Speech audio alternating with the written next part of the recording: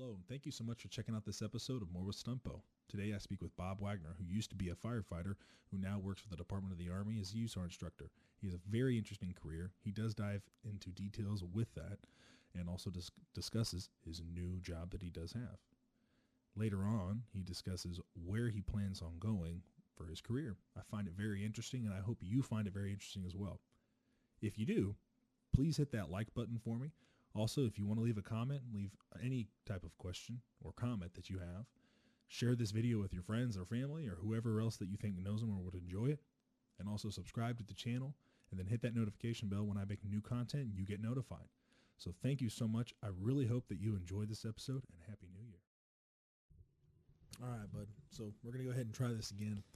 Go ahead and let the audience know. We got cut off when we recorded a couple days ago. The power went out. I think it was the government. Because we said too many buzzwords. They said too many buzzwords. They shut us off. That's what I think personally. But today, I've got you, Bob Wagner. Bob, go ahead and introduce yourself and tell people what you do for a living, and then we can talk about your history and in your life. I'm Robert Wagner, a.k.a. Bob Wagner, and I don't know, where should I start? Should I talk about my history in the fire service, or talk about your history in the where I fire progressed? service. Yeah.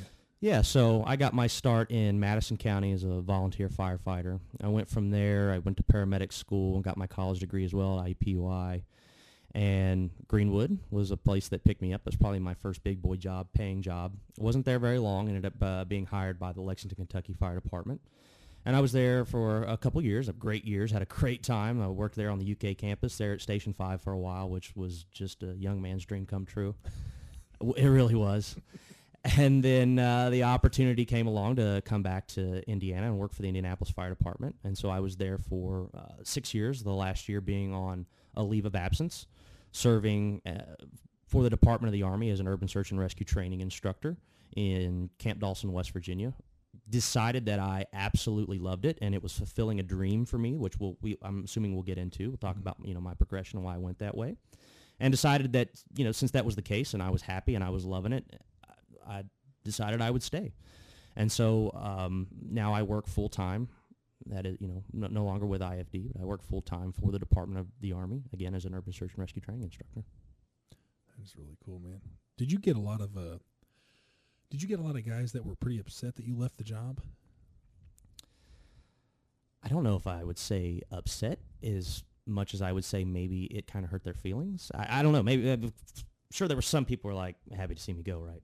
But when you're a polarizing figure, and that's true of everybody to some degree, especially for me, as I can be very polarizing. But, no, very, very, very supportive folks. Some names that come to mind. We talked about Adam Markins the other day, tremendous influence on me in my career. He was somebody who reached out to me, very supportive.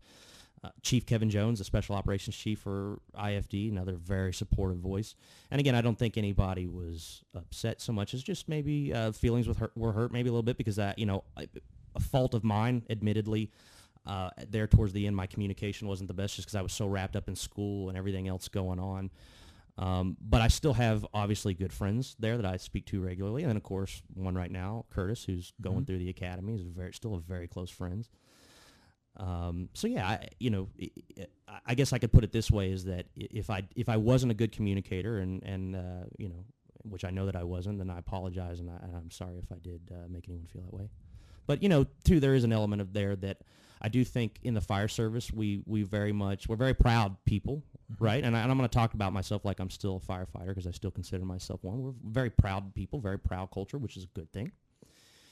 And so sometimes if you leave an organization, it does, hit you in the honor a little bit, right? There's a little bit of an honor challenge there. People are, kind of makes them feel a little bit hurt in that way too, because maybe they feel like you've challenged or questioned their identity a little bit. And so that's not the intention at all. And I think as we'll get into, for me, this was a progression that was always in the works, and it just was a dream that came true at the right time. I knew where I was going all along, and I think a lot of folks did too. But there is a little bit of a dynamic of that going on too there, I'm sure. But no hard feelings. It was a great time, and I loved my time at the 7s.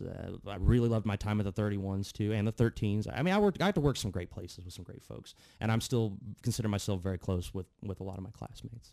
And I'm sure a lot of rumors went around when you left for your year of absence. So go ahead and you joined the CIA, obviously.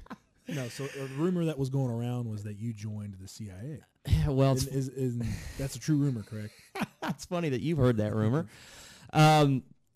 Because I thought it was just one big funny joke, because guys on the job would say that. Because so I got very fortunate. I had the opportunity to go study at the Naval Postgraduate School for a year and a half while I was at IFD. IFD supported my participation, which hopefully we'll get into. It's a free master's degree program available to state and local public safety workers, as well as those that work in the Department of Homeland Security. And so it's something that I would like to see Indiana more represented in. So we'll get to that. Mm-hmm. But the department supported me while I basically left work for 2 weeks at a time over a year and a half until I took my leave of absence to go study in Monterey, California. And so it kind of created this weird pattern of me sneaking off for 2 weeks at a time. And plus, on top of that, some folks were aware of some of the other things I had going on, like working with the DEA. I've done a lot of work with DEA, Chicago's quick response team, doing some rescue and hazmat and tactical medicine related stuff for them.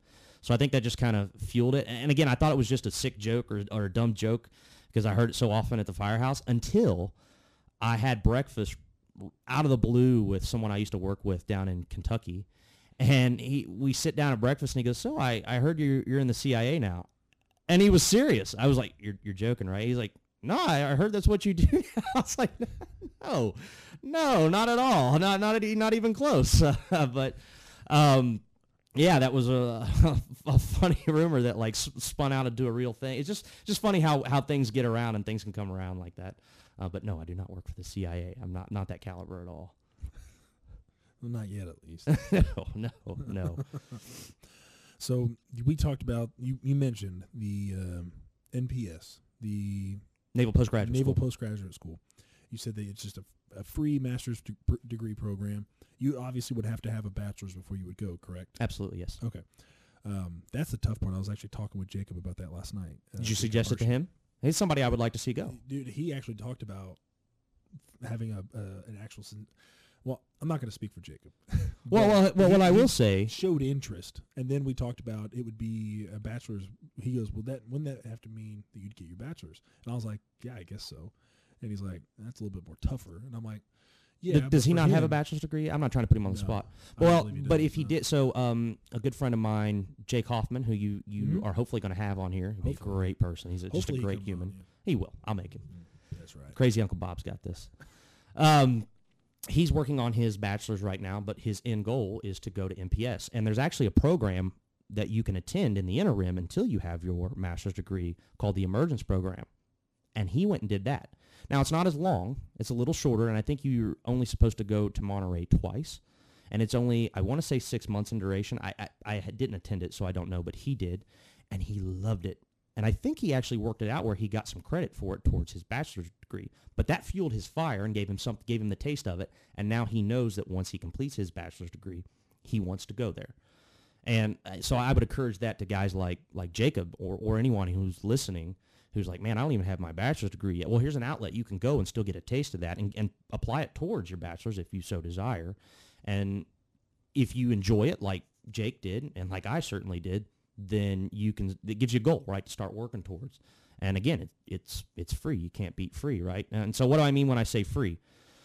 Well, for anybody who's attended or taken the opportunity to go to the Center for Domestic Preparedness in Anniston, Alabama, and take like what they call the Live Agent course, or to CERTSI in Colorado, or the bomb class that everybody talks about in New Mexico, it works the same way. They pay for everything. They pay for your airfare. They pay for your lodging. You get a stipend. You get per diem for food. So I actually ended up making money sometimes because of that. And, of course, they paid for all my books. You know, I've got a stack of books here that they provided me, and, of course, the education itself. And you're on the beach or within eyeshot of the beach there in Monterey, California, Central Coast, California. You can't beat it. It's just a wonderful time. And the people you meet and the experiences you have and the conversations like this. Like you and I have had some great conversations. This reminds me a lot of going to MPS because you just get into those deep-level conversations and really start cracking open some of these deep-level problems. And so folks like again, Harshy's somebody I'd really like to see pursue that. He would be very successful there. and anybody like him. And again, if anybody out there ever wanted help, then I always offer, like, seriously, anybody who might be listening, just give me a call or shoot me an email, even shoot me a text. And people helped me get in. And what I mean by get in is they helped me understand what to expect. They kind of gave me some guidance in writing my essays. Didn't cheat for me, certainly, but gave me some guidance. And, of course, I had peer editors who edited all my work and just worked to help make me successful because they wanted to see me be successful there. And so, you give back when someone does something that for you. That's kind of the catch, right? You need to help the next person that comes along. And because I care about it and I want to see Indiana represented there, then anybody who might be listening and decides that it might be something they want to do, then give me a call and I'll do what I can to help you. And definitely, if anybody is interested in that, you can DM me because it's probably going to be easier than unless you put your number or your email out. Sure, I'll put my email out at the end. Okay, of this. And then I'll put that down in the description. But if anything, anybody can DM me, and I'll just push you forward to him. Please. Which would be the easiest. So what I meant to ask before we talked about NPS was what your job entails for the Department of the Army. So what do you instruct? What are your details of the description of your position? Okay. Well, obviously, before I go any further, I don't represent or speak for the Department of the Army in my capacity here today. So, right, shameless plug that has to be put out there, or the Department of Defense. But I am an urban search and rescue instructor. I think my official title is Urban Search and Rescue Training Instructor, 1711 job series in the civil service for the U.S. Department of the Army under the Department of Defense. And so I work for the Maneuver Support Center of Excellence, which is under Training and Doctrine Command for the Department of the Army. We are the educational arm of the Army. In particular, I'm actually detailed out in a way with one other employee supporting National Guard Bureau at Camp Dawson, West Virginia, because we work in we support what is called the CBRN Response Enterprise. More colloquially, wow, I messed that up. I'm not even going to try that one again. Colloquially? Yeah, right. I'm just gonna butcher that one. I just misspelled it. Don't worry. Colloquially. We're over there like, is that really a word? Colloquially. Yeah. Cologne. That's all. I'm just gonna leave it alone. I know the word in my head, but I can't say. More commonly known. How's that sound? Oh, colloquially. That's what you meant. That's right.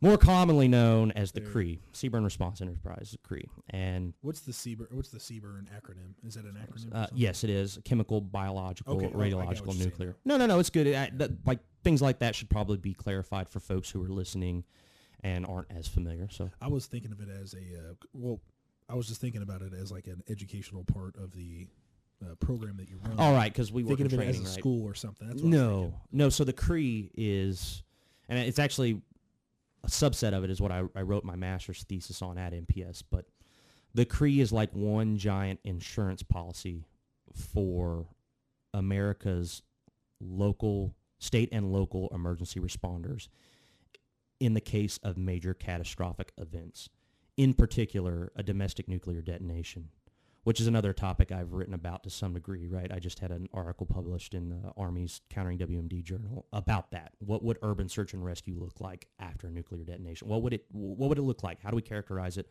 What do we need to do? What do we need to be prepared for to save people if America experiences its worst day? That feeds back into that grander mission of the CRE, which is where there's an insurance policy. We fall under a mission of the Department of Defense that's called defense support of civil authorities, right? So anytime a major event like that happens in the United States, obviously there's never been a nuclear detonation within the borders of the United States, but there have been catastrophic events where the CRE has been involved or potentially could be involved outside of that.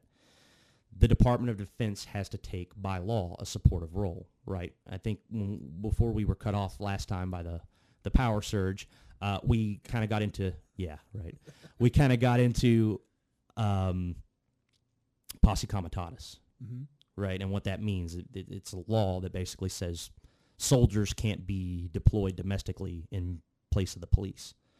Now, there are some exceptions to that, right? And CBRN is kind of one of those, like a CBRN event, because our Congress has realized that that's an event that could tap resources and stress local and state and local resources in a way they need support. But again, the Department of Defense takes a supportive role.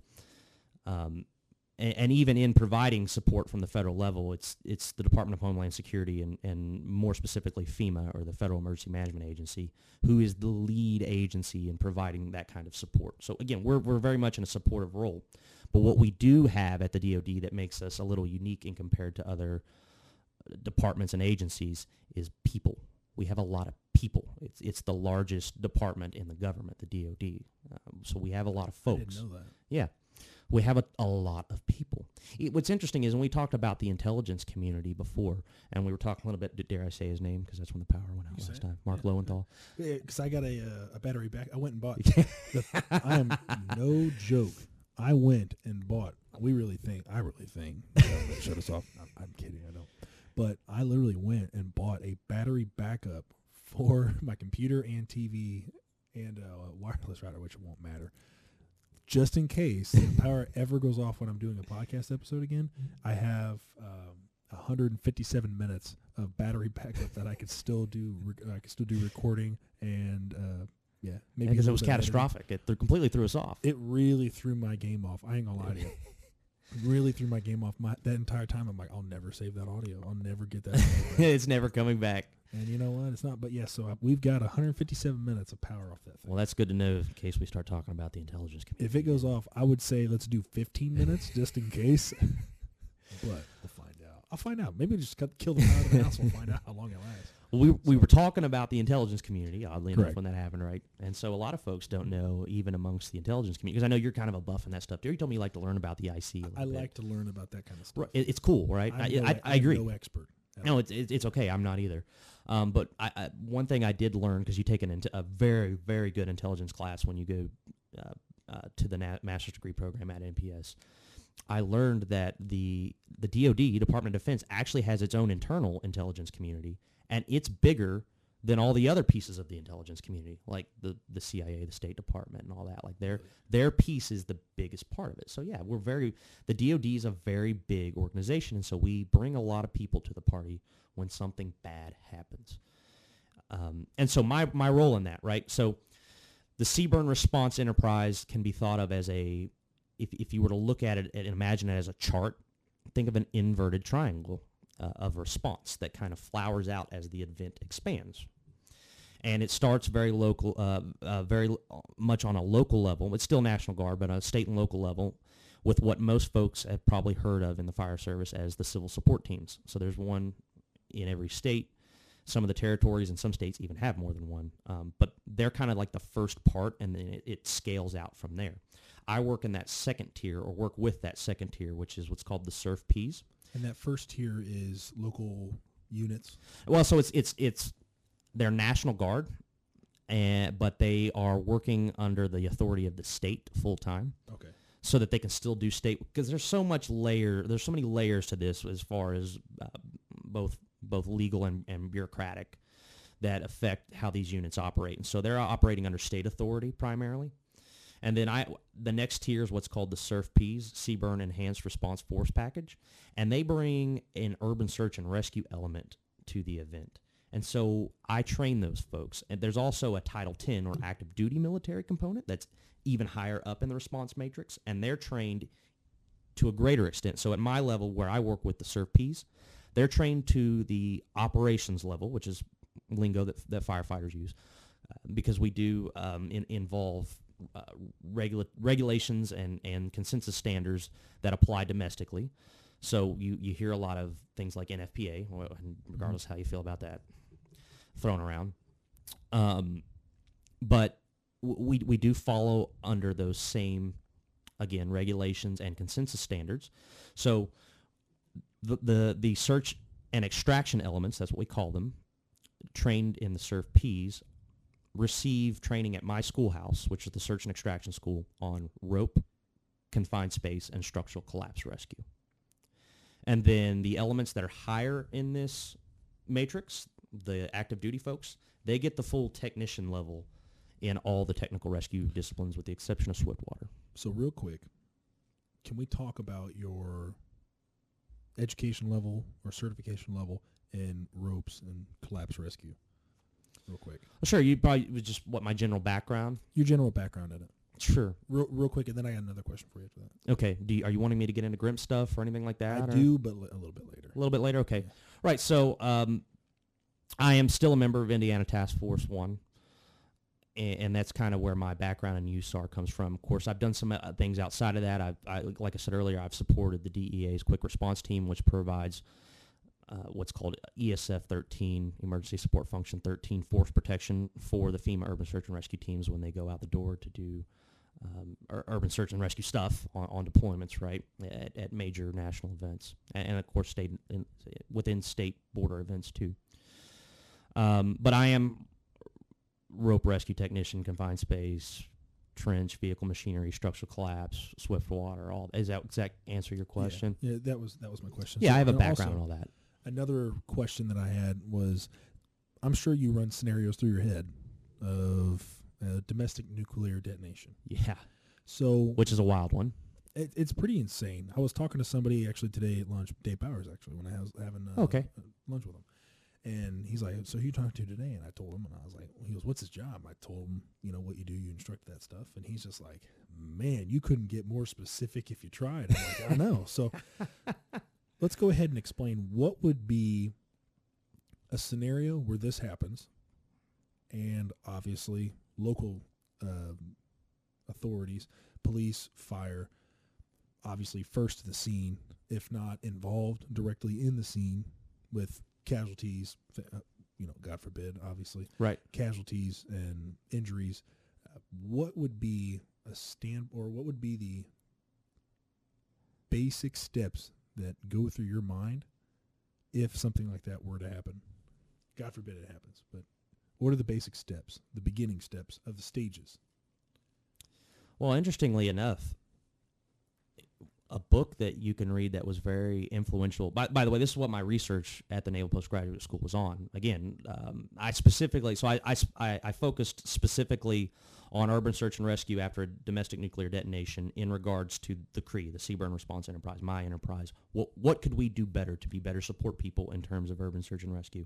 And then the article that I just published in the U.S. Army Nuclear Encountering WMD Agency's Countering WMD Journal took a piece of that because I felt that there was a chapter in the thesis where I specifically talked about what it takes or start. I don't want to say by any means define it because I'm not a physicist, I'm not a scientist, and so there's many elements to this I feel like I could be missing or like any good research, I recognize that there's more that can be done, more research to be done. But what I tried to do was begin to characterize what the urban search and rescue problem would look like after a nuclear detonation in the United States. And a huge source of inspiration, and because it's never happened, right? Like we can talk about what does urban search and rescue look like after a hurricane? Well, everybody can tell you that because the FEMA USAR system does this every year.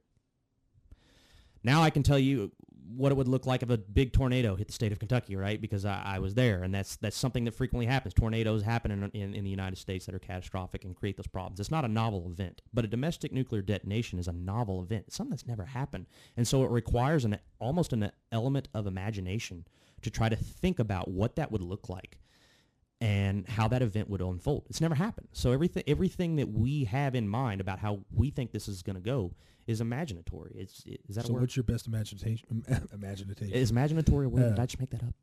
Maybe. I like but it. It's I'm like gonna, a Dr. I'm going Seuss to run word. with it. It's okay. So, Yeah. but what would be your imagination? Because I can imagine what can happen. Sure. I've got all sorts of crazy ideas of what would happen. Right. But what is your imagination of what happening, and then the next steps prevailing after that?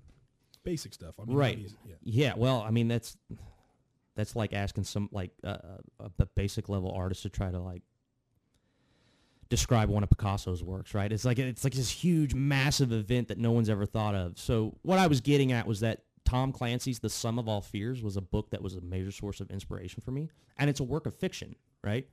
It's a story. It's a made-up novel, but that imaginative process that Tom Clancy used helped get me going, and he actually talks about it a little bit. And so that's a book that I would encourage anybody who's kind of curious of what that might look like to pick up. Even though it's a very brief window of the book, the whole book is based around a improvised nuclear device that is planted during the Super Bowl in Denver, Colorado, and detonates. and causes the United States and Russia to go at each other's throats because there's bad information shared about the characterization of it. And, of course, the hero, Dr. Jack Ryan, swoops in and saves the day at the last minute. He's the deputy director of the CIA in the book and in the series. And he comes in and he's able to save the day. But that is a very good, in my opinion, as far as authors who've kind of thought about this, which is actually a very narrow subset, surprisingly, not surprisingly. But that's a very good picture of what, to at least start thinking about it.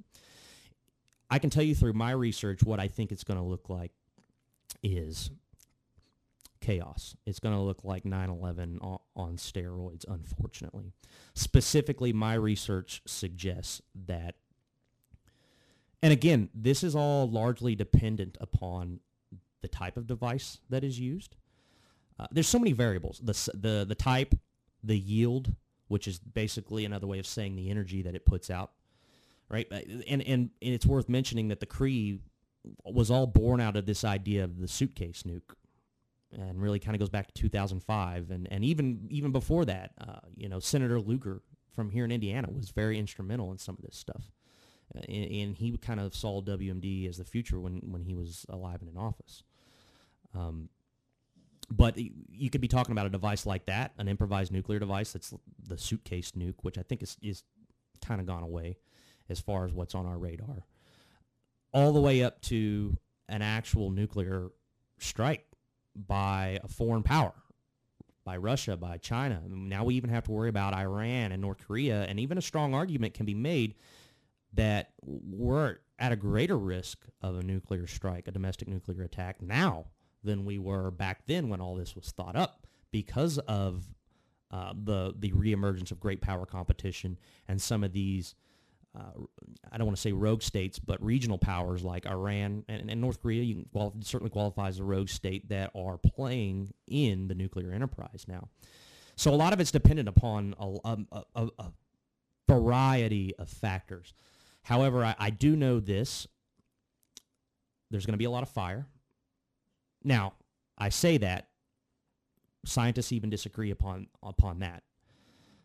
And there's a very good book written about it called Whole World on Fire by Lynn Eden that kind of talks about that. But I am convinced from the research that fire will be a factor, because as firefighters, we know that in any structural collapse event, fire is a problem. Look at the World Trade Center.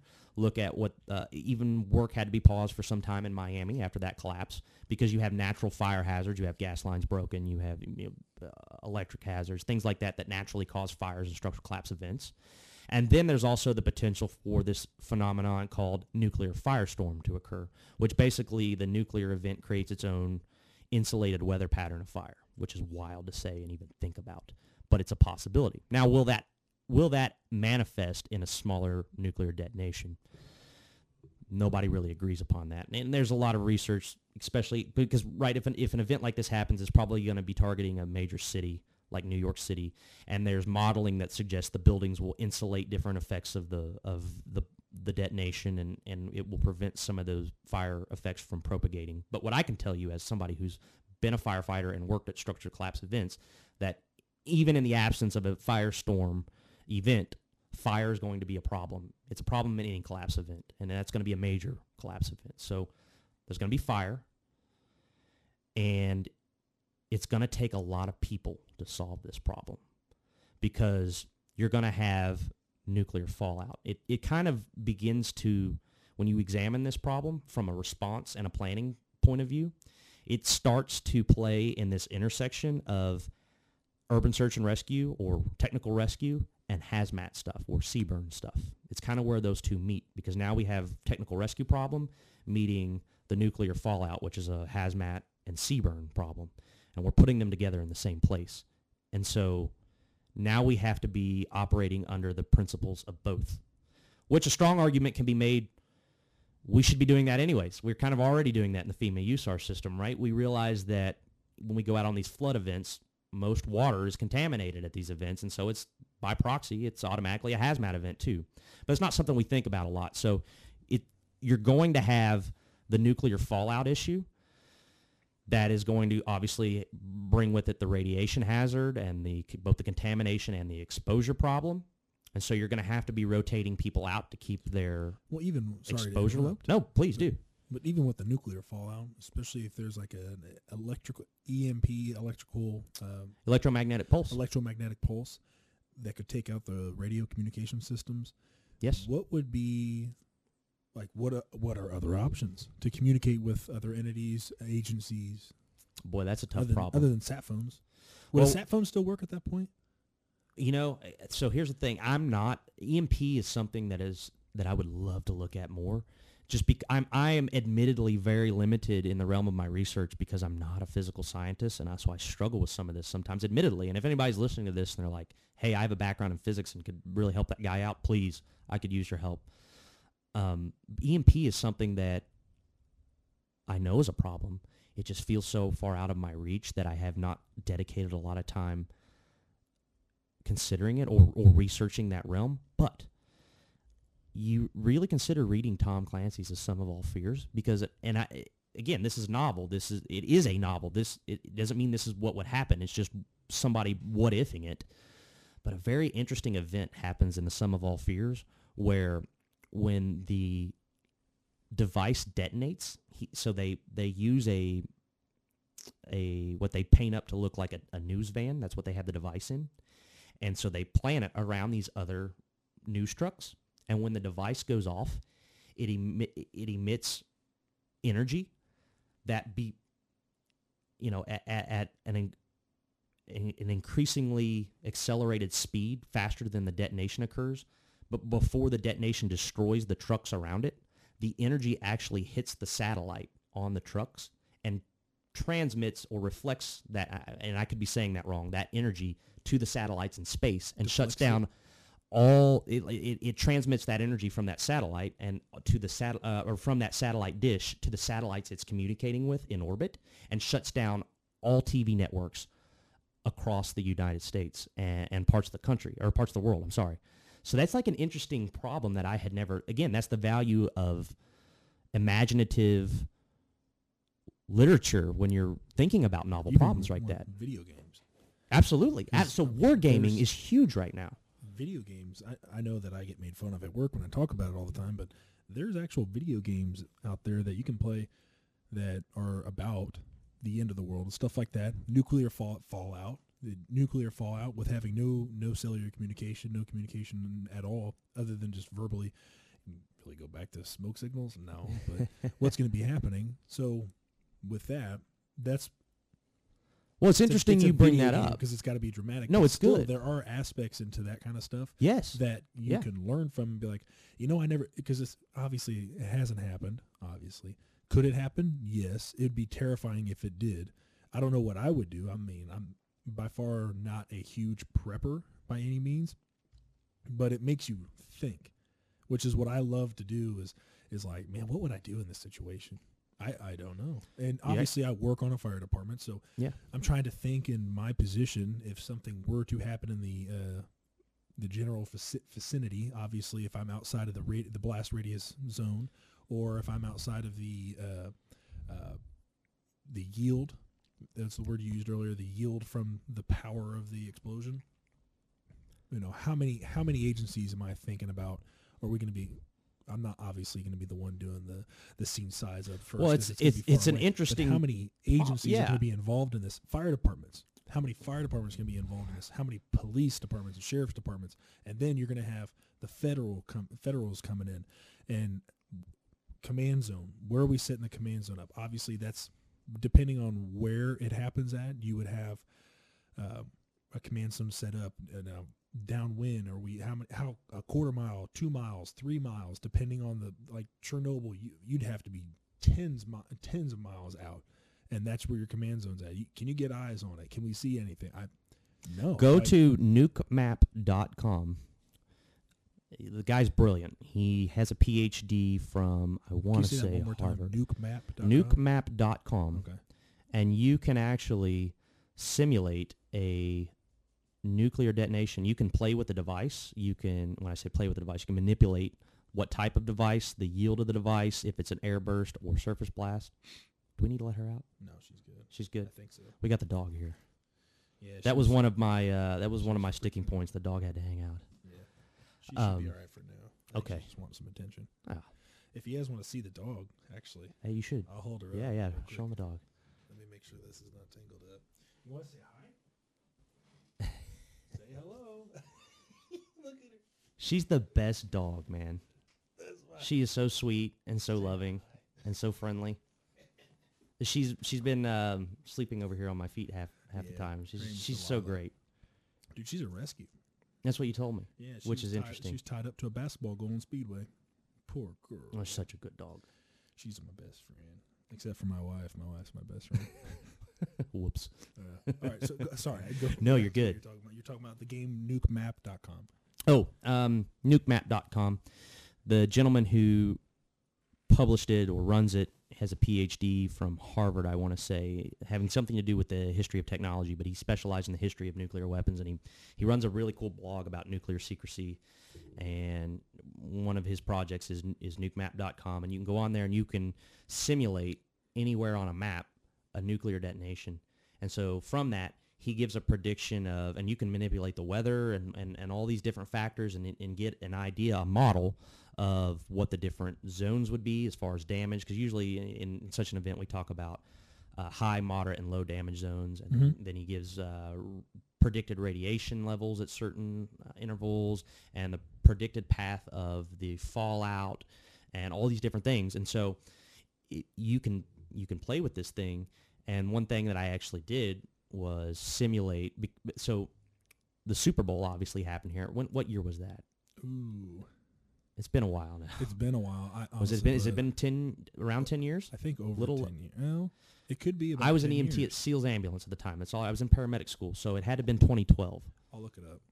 You Um, keep going. but obviously that's something that happened here and was a major target. And so most folks don't know that the Department of Energy's nuclear emergency search team was here searching for potential nuclear devices in preparation for that event.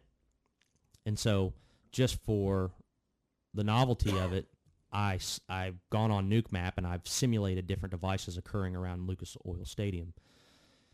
What I can tell you from doing that is, as a Greenwood firefighter, just go ahead and expect you're gonna be responding there. I mean, you're just out of that radius, and like you said, it's going to take so many resources. So these agencies like Greenwood and I don't know, Fishers, Carmel, Brownsburg, all the surrounding, all the in the donut counties, all these agencies, they're going to be needed and heavily relied upon in an event like that, and then some, right? Because you just mentioned all the federal assets that are going to come in, and I mentioned my enterprise and the military assets that are going to try to come help. So yeah, huge undertaking. February 5th, 2012. Is that one it was? That was, the game was played on February February 5th, 2012. Yeah, at Lucas Oil. And like I said, Nest was here. They were here doing a sweep. I'm sure. And so I played with that. That's really cool. Yeah. When I went to the one of the nights that they had the parties there and stuff. I'm not a big, huge sports fan, if anybody knows me. Me neither. Ask me who the quarterback of the Colts Sporting. is. Yeah. As a good friend of mine, Jeremy Yerkew, says, sporting. What is sporting? It is a sporting event. But we went, and I was trying to imagine, like, how many different government agencies and police and fire, first responders are here right now working, not just hanging out, having fun, working. I spoke with a Johnson County Sheriff deputy. His name's DJ. He's one of our very good friends. And one of his jobs, one of the nights, was basically walking celebrities from their cars to the hotel all night long. Just meeting celebrities that were coming in town, and he just walked them back and forth. And he had there's so many different members just alone on just the normal night there for the Super Bowl. Then add in a nuclear detonation, or even a terrorist attack. Of any kind, right? I would assume that your entities would need to double immediately. Just throw people at it. Obviously, investigate and try to figure out what it is, what you're going to need, what are your what are you going to need? Where are you going to need them to stage at? Right. How many occupants? How many victims do we have?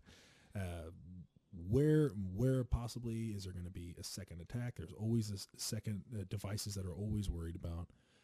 And there's just so much that is involved in thinking that. I guarantee you they had to have had plans. If, like, I'm sure that these people that were in charge of this were like, hey, if something happens here, this is where you can also mute your mic too. Oh, You can good to press know. them.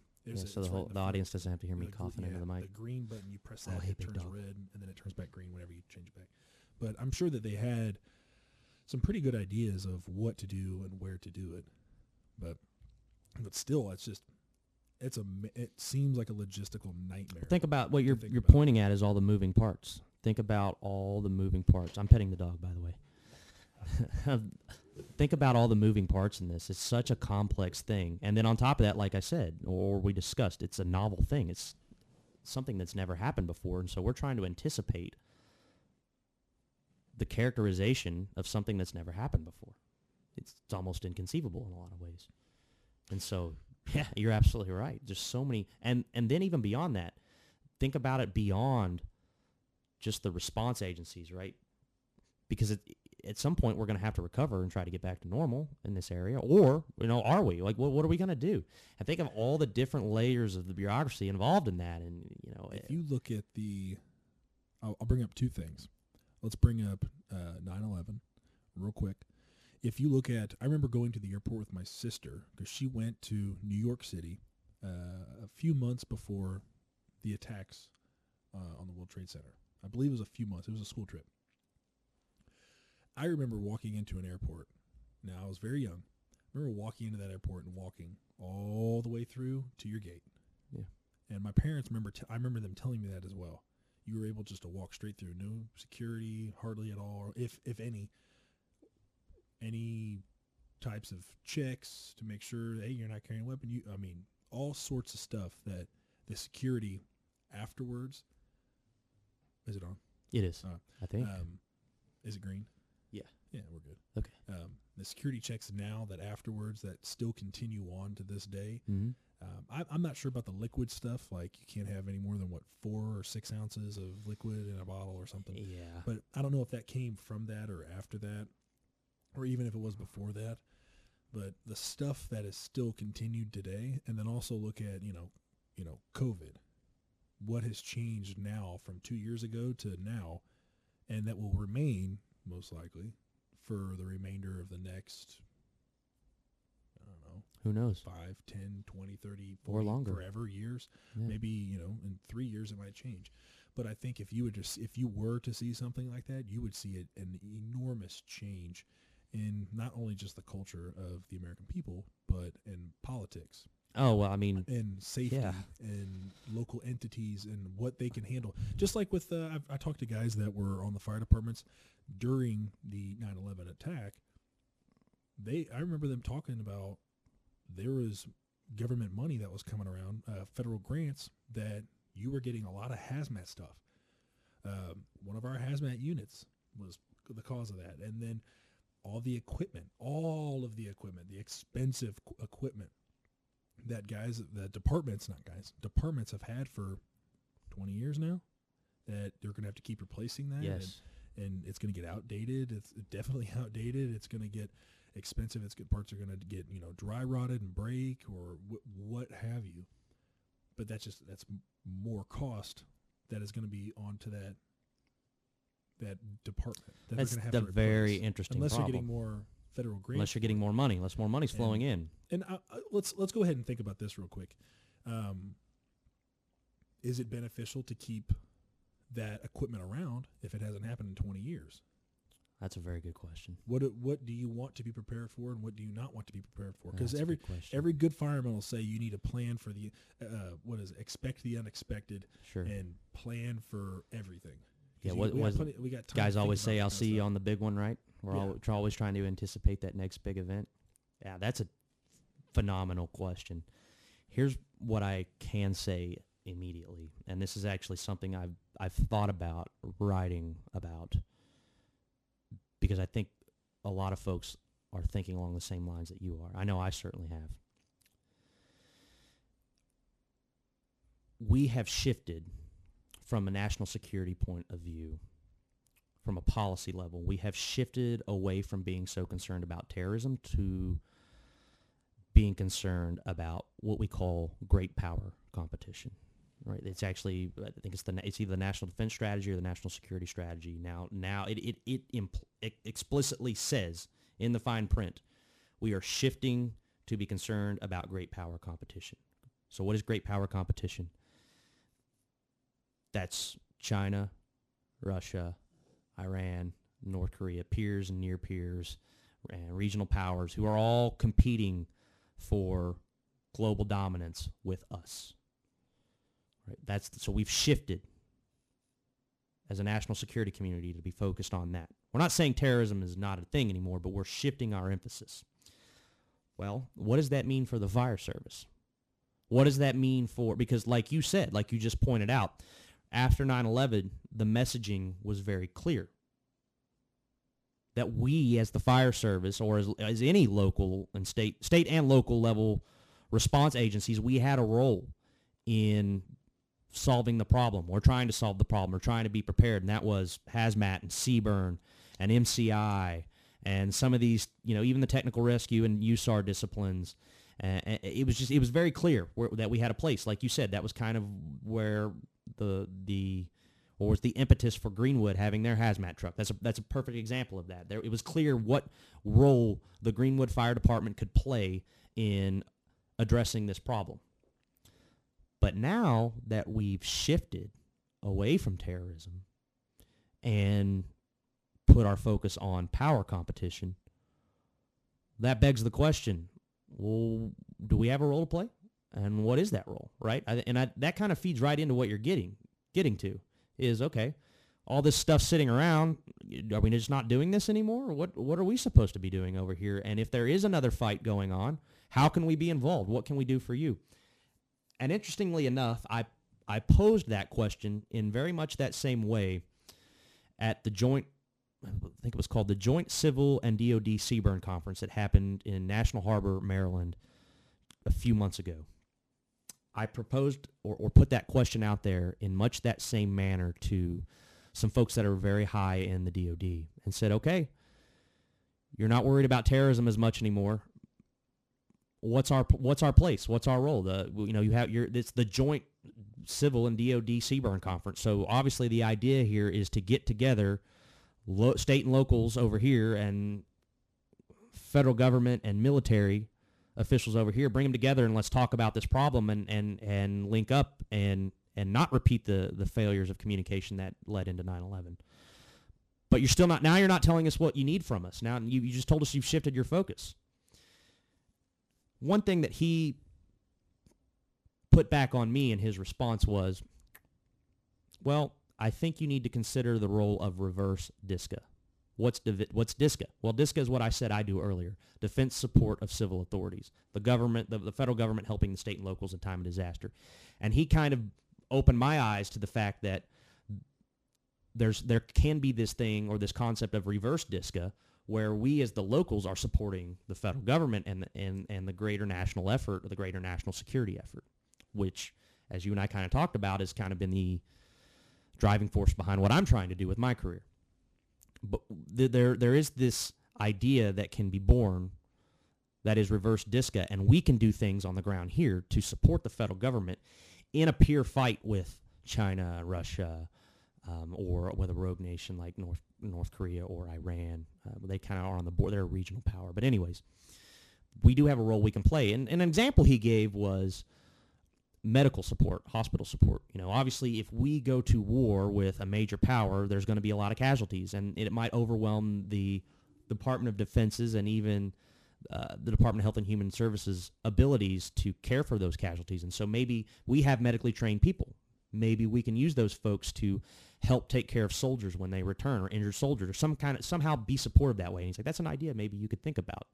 But I think it really kind of gets what he said, his response, the spirit of his response was kind of invoking what President Kennedy said, right? And I'm sure I'll butcher it, but what was it? Ask not what your country can do for you, ask what you can do for your country. Mm-hmm. That was kind of the feeling that I got from his response.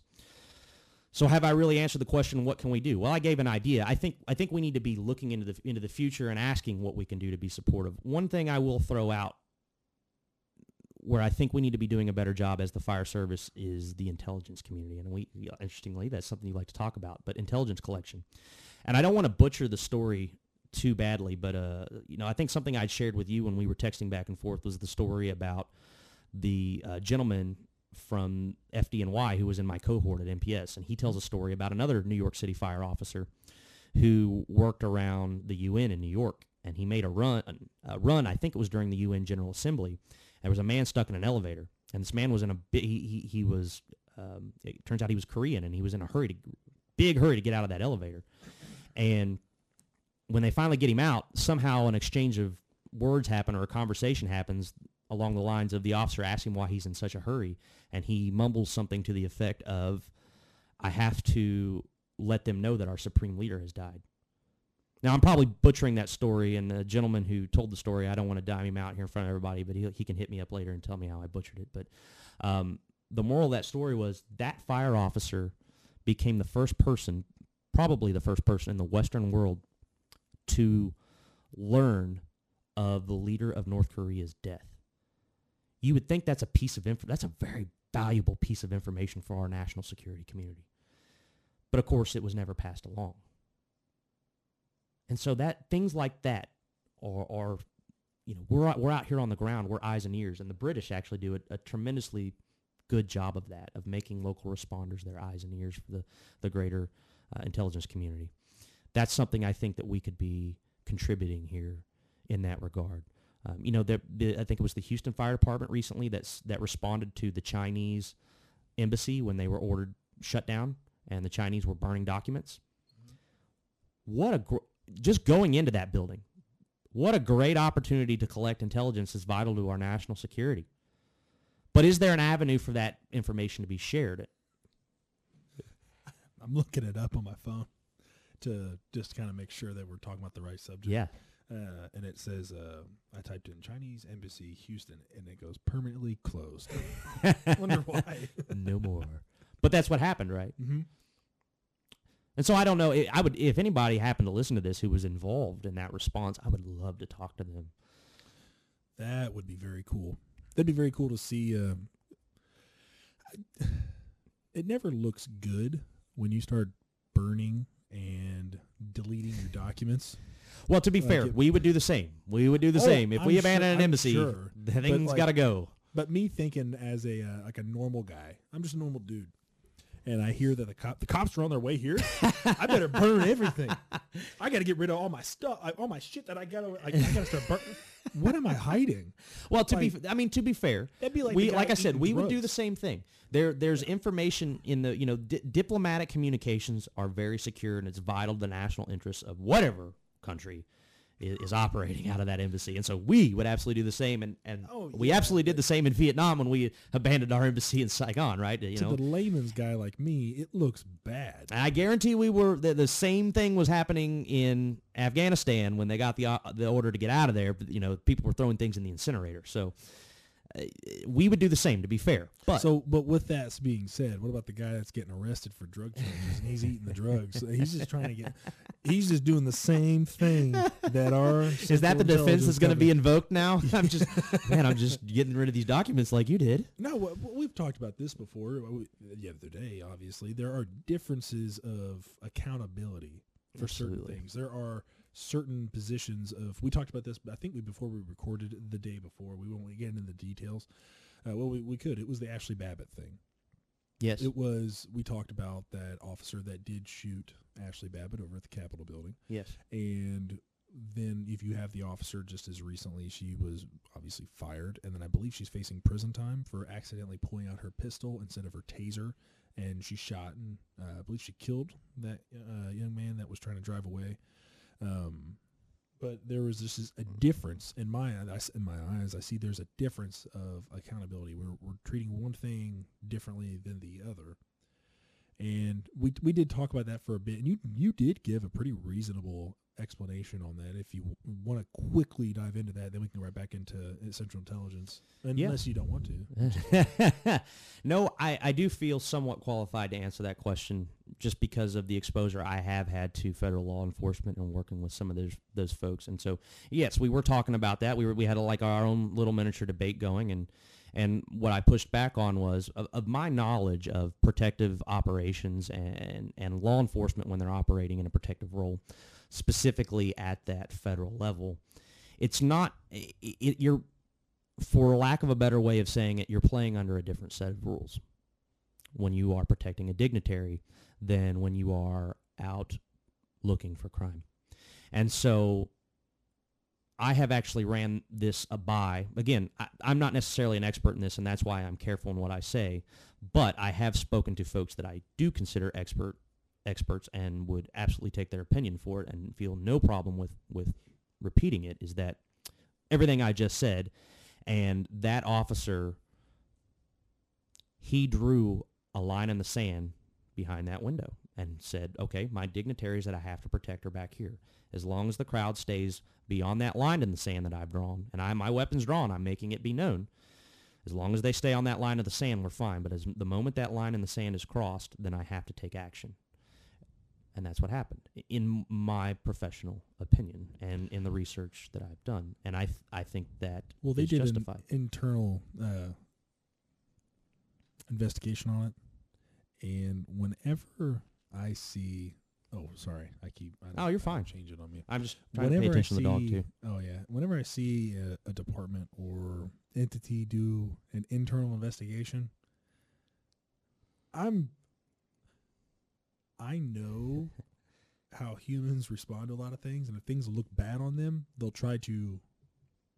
Because I don't even believe they came out with who the officer was that did shoot and kill him. Actually, I think they did. Did they? I think they did. Okay, then I missed. But again, this part. is so far beyond my realm that at this point you're asking me questions that I don't feel that I'm qualified to answer. But again, I do have I have worked in protective operations to some very small degree, and within the level that I feel comfortable making a statement or a judgment. That's it.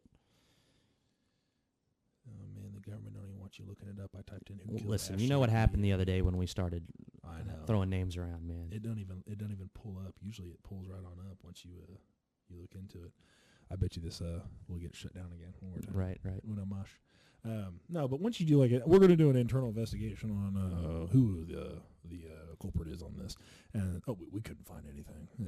That's how I felt like it went. That's how I felt like it went. So what do you? Well, then let me ask you this, because it's an equally controversial topic. Is then, as somebody who's studied Homeland Security for a year and a half, ethics, morals, and accountability was a huge piece of what we discussed while I was at MPS, and that's what I think makes it one of the very many things that makes that program so great, is they put such an emphasis on, again, morals, ethics, and the responsibility of Homeland Security professionals to hold each other accountable, and hold the profession accountable, and make sure that our pursuits are noble and constitutional and with the best interest of the citizenry in mind. I'm glad I didn't butcher that one. I was That's worried good. about that one. Now I forgot where were we going with this? Well, I'm not gonna lie to you right now. Did you forget? No, I didn't. Oh, we're talking about accountability. It's not even pulling up on my phone. It's not. I'm typing it. I've typed it in on Google, and it won't even show up. It says I'm offline, but I'm clearly online. Yeah, maybe we'll get shut down again. Okay, now I got it. Accountability is a huge thing that we discuss, and so it's tough, right? And so the question I guess I would throw back to you is I feel like there's mixed feelings about the role of civilian accountability boards over not just law enforcement, but other government agencies. So what do you think the role is of civilian, within the realm of what's appropriate for me to discuss? What do you feel is the role of civilian accountability outlets in public safety? Should the fire department have civilian accountability and oversight? Man, that's a controversial topic. That'll get you some hate mail. That'll get you some hate mail. Oh, it'll get me looked at. It'll get me looked at. By the way, but it's just a question. It did come out. Question. It was Lieutenant Michael Byrd is what their investigation says. Okay. Is it true? I don't know. We'll see. But do the fire departments have accountability? So basically, like a Well, we're playing mental tennis here, right? I'm just kicking the question back and saying, okay, you obviously accountability for in what? Well, just like you said, you felt like when agencies audit themselves or do an internal investigation, you feel that fact alone could potentially discredit the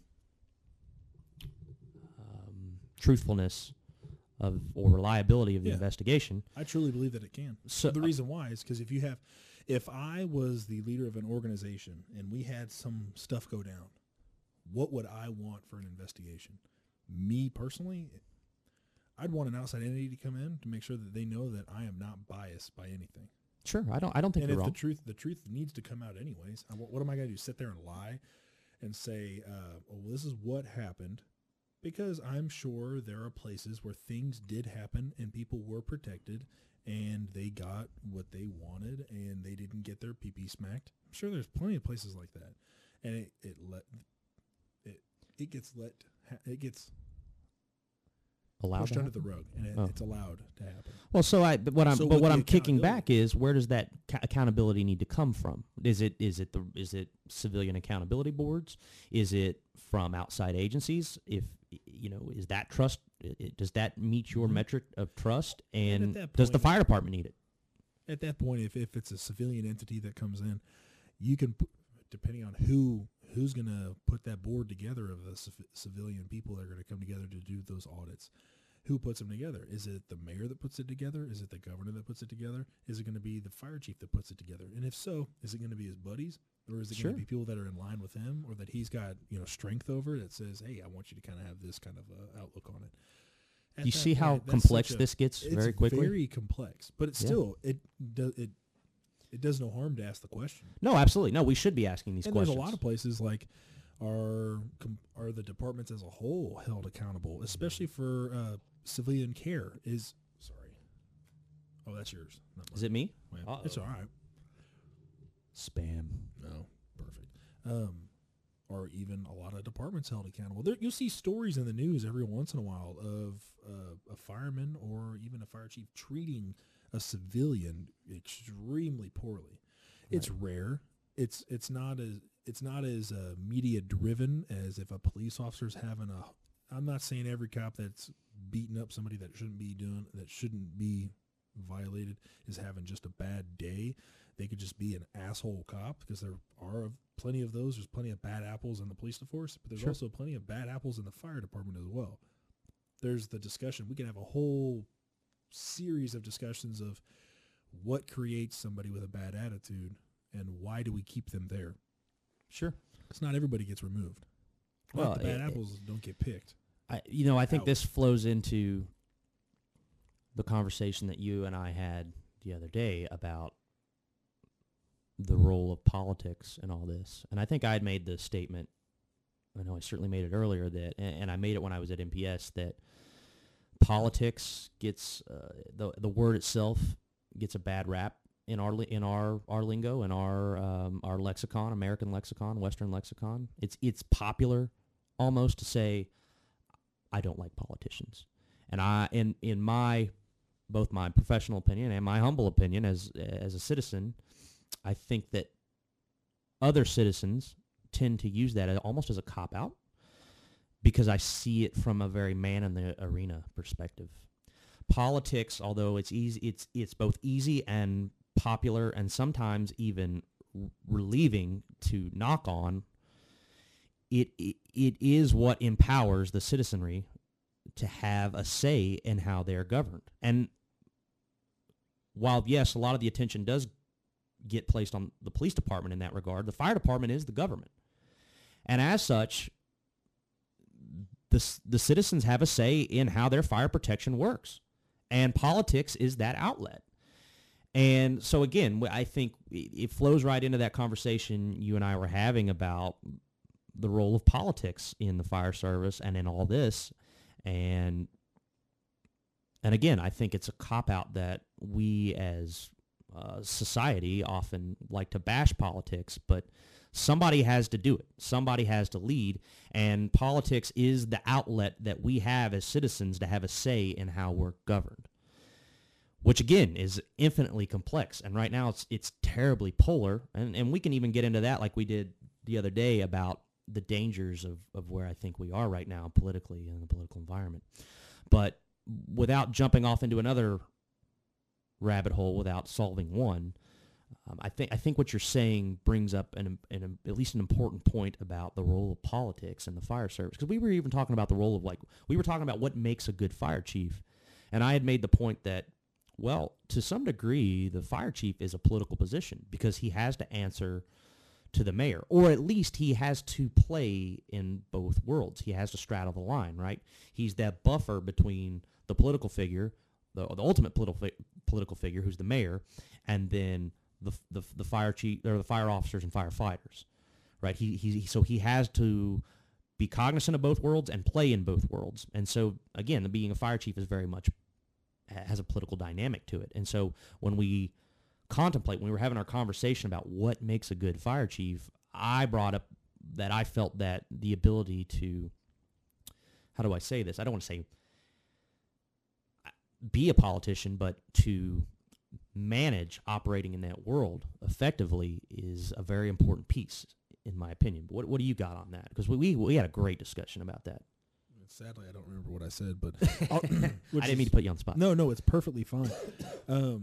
Honestly, I remember the answer I gave was somewhat along the lines of, obviously not a fire chief. I don't think I'm fire chief. Neither am I. I couldn't do that job.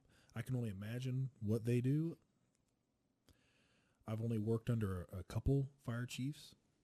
There's obviously things that you'll like and dislike about each person you work for.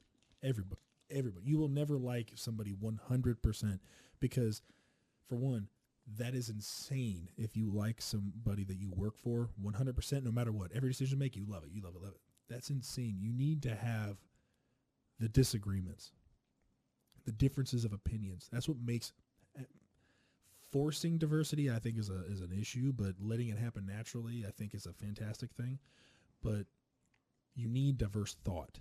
Absolutely. You need somebody with a difference of opinion coming in saying, hey, this is how I was raised.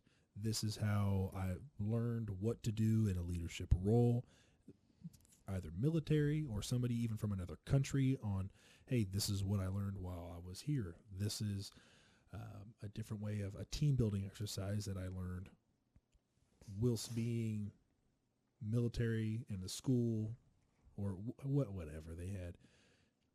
The position that I would think what would make a good fire chief is somebody that holds the morals of, this is my personal opinion, sure, strong belief in God, somebody who holds true with what the Bible talks about. We talked about this a lot in the last episode. You say the last episode, that's the ghost episode. I say from now on we refer to that as the ghost episode, the episode that was but never was. Correct. The one that we did the other day, we talked a lot about a lot of the stuff in the Bible, what it talks about. People think that it's just some type of a weird crackpot book. I find it to be an extremely good leadership book. You can learn so much about interpersonal communications. You can talk about psychology. You talk anything, any topic that are having an issue with. There is something in that book that you can find. Well, remember what I said? Remember, I don't remember what you said. I was reading, I was rereading Dale Carnegie's How to Win Friends and Influence People. I remember that now. And I had this epiphany. It's like, wow. Because regardless of what you think, and this was told to me by a military officer. He said, regardless of your religious opinion, I know military commanders that read the Bible because it's a manual on war, or at least the Old Testament. If you read the Old Testament, it is a manual on war. And then as I was reading Dale Carnegie's How to Win Friends and Influence People, it just struck me. I was like, he's repeating a lot of what is said in the New Testament. The New Testament is more or less a manual for diplomacy. And then it really hit me. I was like, wow, the New Testament is a manual for diplomacy and the Old Testament is a manual for war. There you have War and Peace in one book. I don't know. I don't know why, but that just maybe just because I'm a nerd, or because I'm a foreign affairs and a policy nerd. But that just struck me as wild, like how that dichotomy even exists there in a work like the Bible, that war and peace. And I would agree with you 100% that there are leadership lessons, because like I said, I could see the parallels. And again, that we're talking about diversity here. That's just a reflection of my background, because I grew up in a Christian home. So that's my background speaking. But I was able to recognize that pattern and that overlay, and it just struck me as wild that, wow, you have a manual for both war and peace, that dichotomy right there in this history book alone. Because this is ultimately what the Bible is. It's a history book, and that's why, like, you know, and I think it was even, might have been former Secretary of Defense James Mattis who brings that up. I could be wrong, but I feel like he brings that up at some point in his book, or in something I've heard him say about how that is what the Bible contributed to his military. I don't want to say success, but to the way he operated militarily. It's just interesting. It's interesting to think of the Bible as a political work, right? Because that's what war is. War is armed politics. There's definitely a lot of politics in the Bible. Well, but war is armed politics, but war is also the war or politics exists on a scale from diplomacy on one end to war on the other, right? War is armed politics, but we prefer to stay over here in diplomacy when we can. And so anytime you're bringing those two together, that's politics. And that's so it's almost novel, I think, to think of a work like the Bible in a political sense, but it very much is. It's about having relationships with other people, just like you're saying. So yeah, it's just it's wild to me to think of it in that context, but I believe you very much can. And so yes, I agree 100%. It has some interesting, very interesting and crucial leadership lessons in there. My answer to what I think a good fire chief would be. Oh boy, you were stewing on this. I did, but what I will do is hit cliff notes. Do it. What's best for the civilians? Yes. And in your area, what's best for your firemen, and what's best for your department, and then what's best for everyone else that's involved. Like, there's other departments, like we talked about the other day. There's other departments that are involved. Street department, sanitation, parks, multitude of others, a handful of others, and depending on but if you're in a fire district, it's different. But if you're in a city, but see, everything you have to think about the big piece of pie. You're talking about exactly. That you have out of the larger piece of pie. That was a point we were talking about the other day, because what you're talking about is politics, right? Mm-hmm. And I said a good fire chief is also somebody who recognizes that his agency is only one department amongst several departments that make up a city government, right? Which I'll go ahead and tell you right now. I will say this, and I'm very open about this. It is so difficult as a basic, private, a fireman. It's so difficult to remember that. It's so difficult to right to remember, like, oh, this dude's got to go talk to a council and convince them of why we need a new engine, X and right? X and X.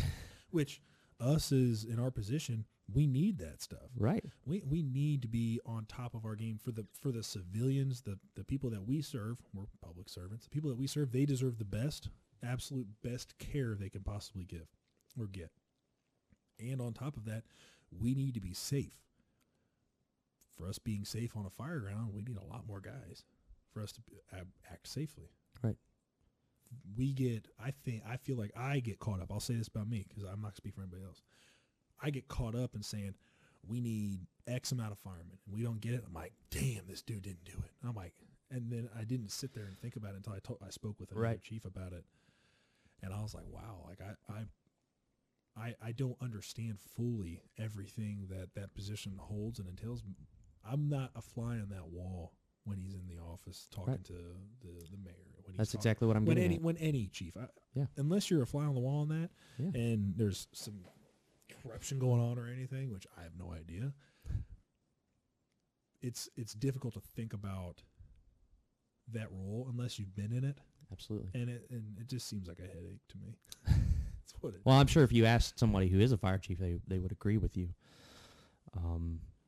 But I'm reminded of what we said the other day in our discussion, that it's often hard when you're on the line to consider if you're the firefighter on the ground and you have the ground level view, your officer probably has to have the 1,000-foot view, right? Because you're the guy on that runs the line, puts the fire out, or is the care provider on an EMS call. You're only concerned about that. Well, your officer has to have a higher view, right? He has to have the 1,000-foot view. He's got to be thinking about a few more things than you do. The scene as a totality of the circumstances, and then the battalion chief that he answers to has to have an even wider view, and then the district chief or the deputy chief or whoever is above them in your organization has to have an even broader view. Maybe they're at the 100,000-foot view. The battalion chief might have been at the 10,000-foot view. They're at the 100,000-foot view. And, then the fire chief has to have an even broader view than that. And so I think that analogy of using perspective is a good way to conceptualize it, because it makes you realize when you are the person on the ground that I think everyone can agree when you're standing on top of a mountain, you can see a lot farther than you can when you're just standing on the ground, generally speaking. So you're on the ground. You're at that ground level view. So somebody who's much higher up on the mountain or at a higher elevation, they're going to be able to see a lot farther than you are. And that's that broader view. And that's how I conceptualize some of these leadership decisions. And sometimes, I catch myself doing it, but it helps me remember that when my boss makes decisions, he has to have that greater view than I do. And I also really like the analogy used with the pie, the pieces of the pie, right? And the fire chief, he had his view. He has to remember that, okay, city government is the whole pie, and the fire department is just one slice of that pie. And so all the other pieces of the pie are competing for one pot of resources. And so he's just trying to play politics to get his portion of it. But sometimes as a leader, the right thing for him to do is to remember, I'm only one slice of the pie. You know what? We really want a new fire engine right now, or a new tower ladder. But the police department is really hurting for squad cars this year. Really hurting. Okay. All right. I'm going to tell the guys we have to hold off. We'll put our want on hold because we don't need it. We just want it. We can make do. We can get by. So the police chief can have that money to get the police cars that he needs. Think of that. How different is that view? How broader is that view than the person on the ground? But how often do we cast that judgment of what the heck's that fire chief doing? What's that guy doing, man? So that's I'm not gonna lie to you. I've cast that judgment. I have too. Often. I have too. That them working together. If let's say that fire chief does do that for the police chief, that would be an enormous stride in communication, effective communication. Absolutely. With different entities. Yeah. If you look at any NIOSH report, near miss reports, near death reports, or death reports of firemen, firefighters, firemen, the three things usually that you'd see at the top, I'll name one of them because you always see it's either number one or number two from what I've read, is communication. Yeah. Communication's always failed on every one of those disastrous scenes. If you sit and listen to other departments that are on a fire scene, you can sit and listen on the radio and listen to their op. You can tell that sometimes when there's a lot of talking, from what I've noticed, and also have had discussion with or listened in discussion with my officer, Chris Harrell, and my other fireman, Jake Harshey. Jake. That's weird to say, Jacob Harshey. I've even heard them say too much talking, not enough communication. Sure. And when they said that, I kind of laughed. Noise. It's just noise. And I laughed, and I was sitting there thinking, I'm like, too much talking, no communication. Like, yeah, that's funny. Because it's like an oxymoron, kind of. That'd be the right term for it, I believe. Right? It is. But when they explained it and I thought about it more, I'm like, that is 100% correct. A lot of talking going on, not a lot of communication of what's going on. Yep. And then you get your whole radio discipline and all that. That's a whole other discussion topic. But that definitely opened my eyes up more with communication. And what am I talking about? How am I communicating, and what do I need to convey to you to get the message across? What message do I need to convey to the listeners that I need to convey to cross over to them that they can understand. Half the time when I'm talking, I'm mumbling anyways, and it don't make sense. But hopefully sometimes it makes sense. So you mentioned leadership, especially leadership in a fire chief's position or in any position, because anybody can be a leader. Yeah, this applies across the whole board, everyone. Yeah. What's a good base foundation for somebody to start collecting attributes to become a good leader? Wow, that's a loaded question, right? I know. But I think I know where you're going with this, and it has to do with the pile of books on the table, right? Exactly. Yeah. There's 6 of them. Yes. Yeah. And as you know, as people who know me well know, I travel with a suitcase of books half the time. But it's tough. And we've had our conversations about nature versus nurture, right? Like what defines a good leader. But the answer for me personally has been in reading and studying. I don't even say that I read anymore. I study, because if you flip through any of my books, you'll see they're all notated, they're highlighted, there's notes, there's pages earmarked. There's I'll rip a book apart while I'm consuming it. I consume a book. That's a good way to put it. I don't just read it, I consume it, I study. And so I think you might even be trying to get at what we talked about with former Secretary of Defense James Mattis, Mad Dog Mattis, as some people call him, which, by the way, he hates that moniker for those who are wondering, but at least that's what he says in his book. But there's a quote in there by him, and if I have to, I'll get the book. Well, I'll just get it out because I don't want to screw it up, because invariably I will. Because when we talked about it before, I do like it. It's a very straightforward, blunt statement. It that is. Can offend easily. It can be pointed. Yeah. Well, and he says it in a pointing manner in the book. But we'll let the audience decide. Of course, I'm sure I know where they'll land on it. But he says, if you haven't read hundreds of books, you are functionally illiterate, and you will be incompetent because your personal experiences alone aren't broad enough to sustain you. Any commander who claims he is too busy to read is going to fill body bags with his troops as he learns the hard way. That's pointed, no doubt. But the point he's making there, and again, he's intending, know your audience, right? What would you think he thinks about Floyd Mayweather? You want to know why? Because he can't read. I'm pretty sure he can't read. So what do you think he thinks about him? Oh, gosh. Let's look that up. Are we really looking that up?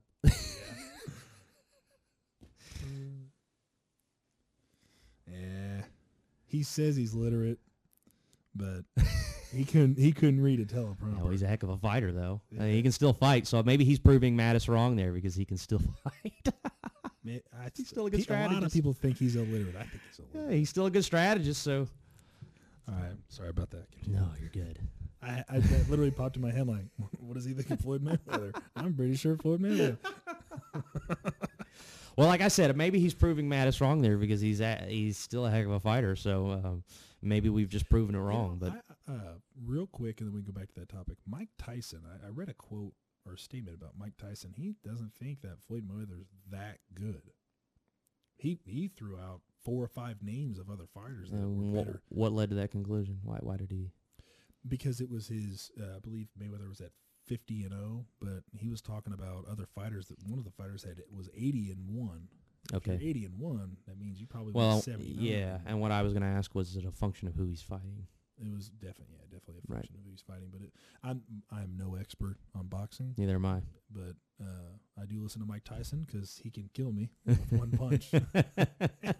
But when I was reading that quote, I'm like, that makes a lot of sense. He threw out 4 or 5 guys' names that were just, their records were impeccable. The people that they fought at the time they fought was just amazing, and just weren't picking and choosing their fights. Which, hey, he's still a great boxer. He'd still kick my ass any day. But listening to Mike Tyson, a guy who would eat my face. I was gonna say, is it like the story you told about where was it a right hand you took and it knocked you down? Yeah, you got flattened. I got busted. It was actually a left hook. I got busted. I like that story. I'll tell it real quick. So we'd get bullied in school.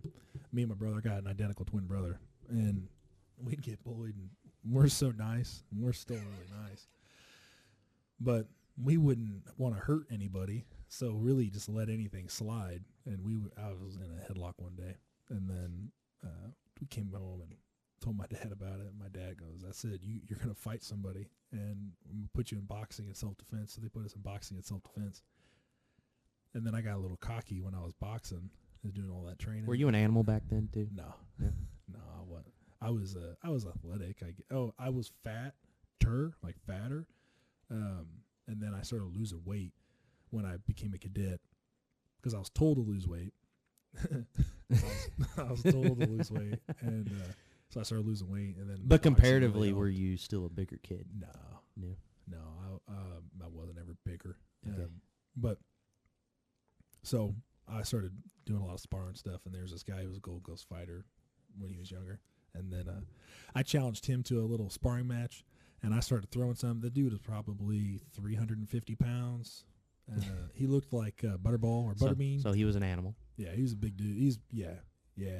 And I threw a couple, just combos. And he threw one left hook that was pretty mean.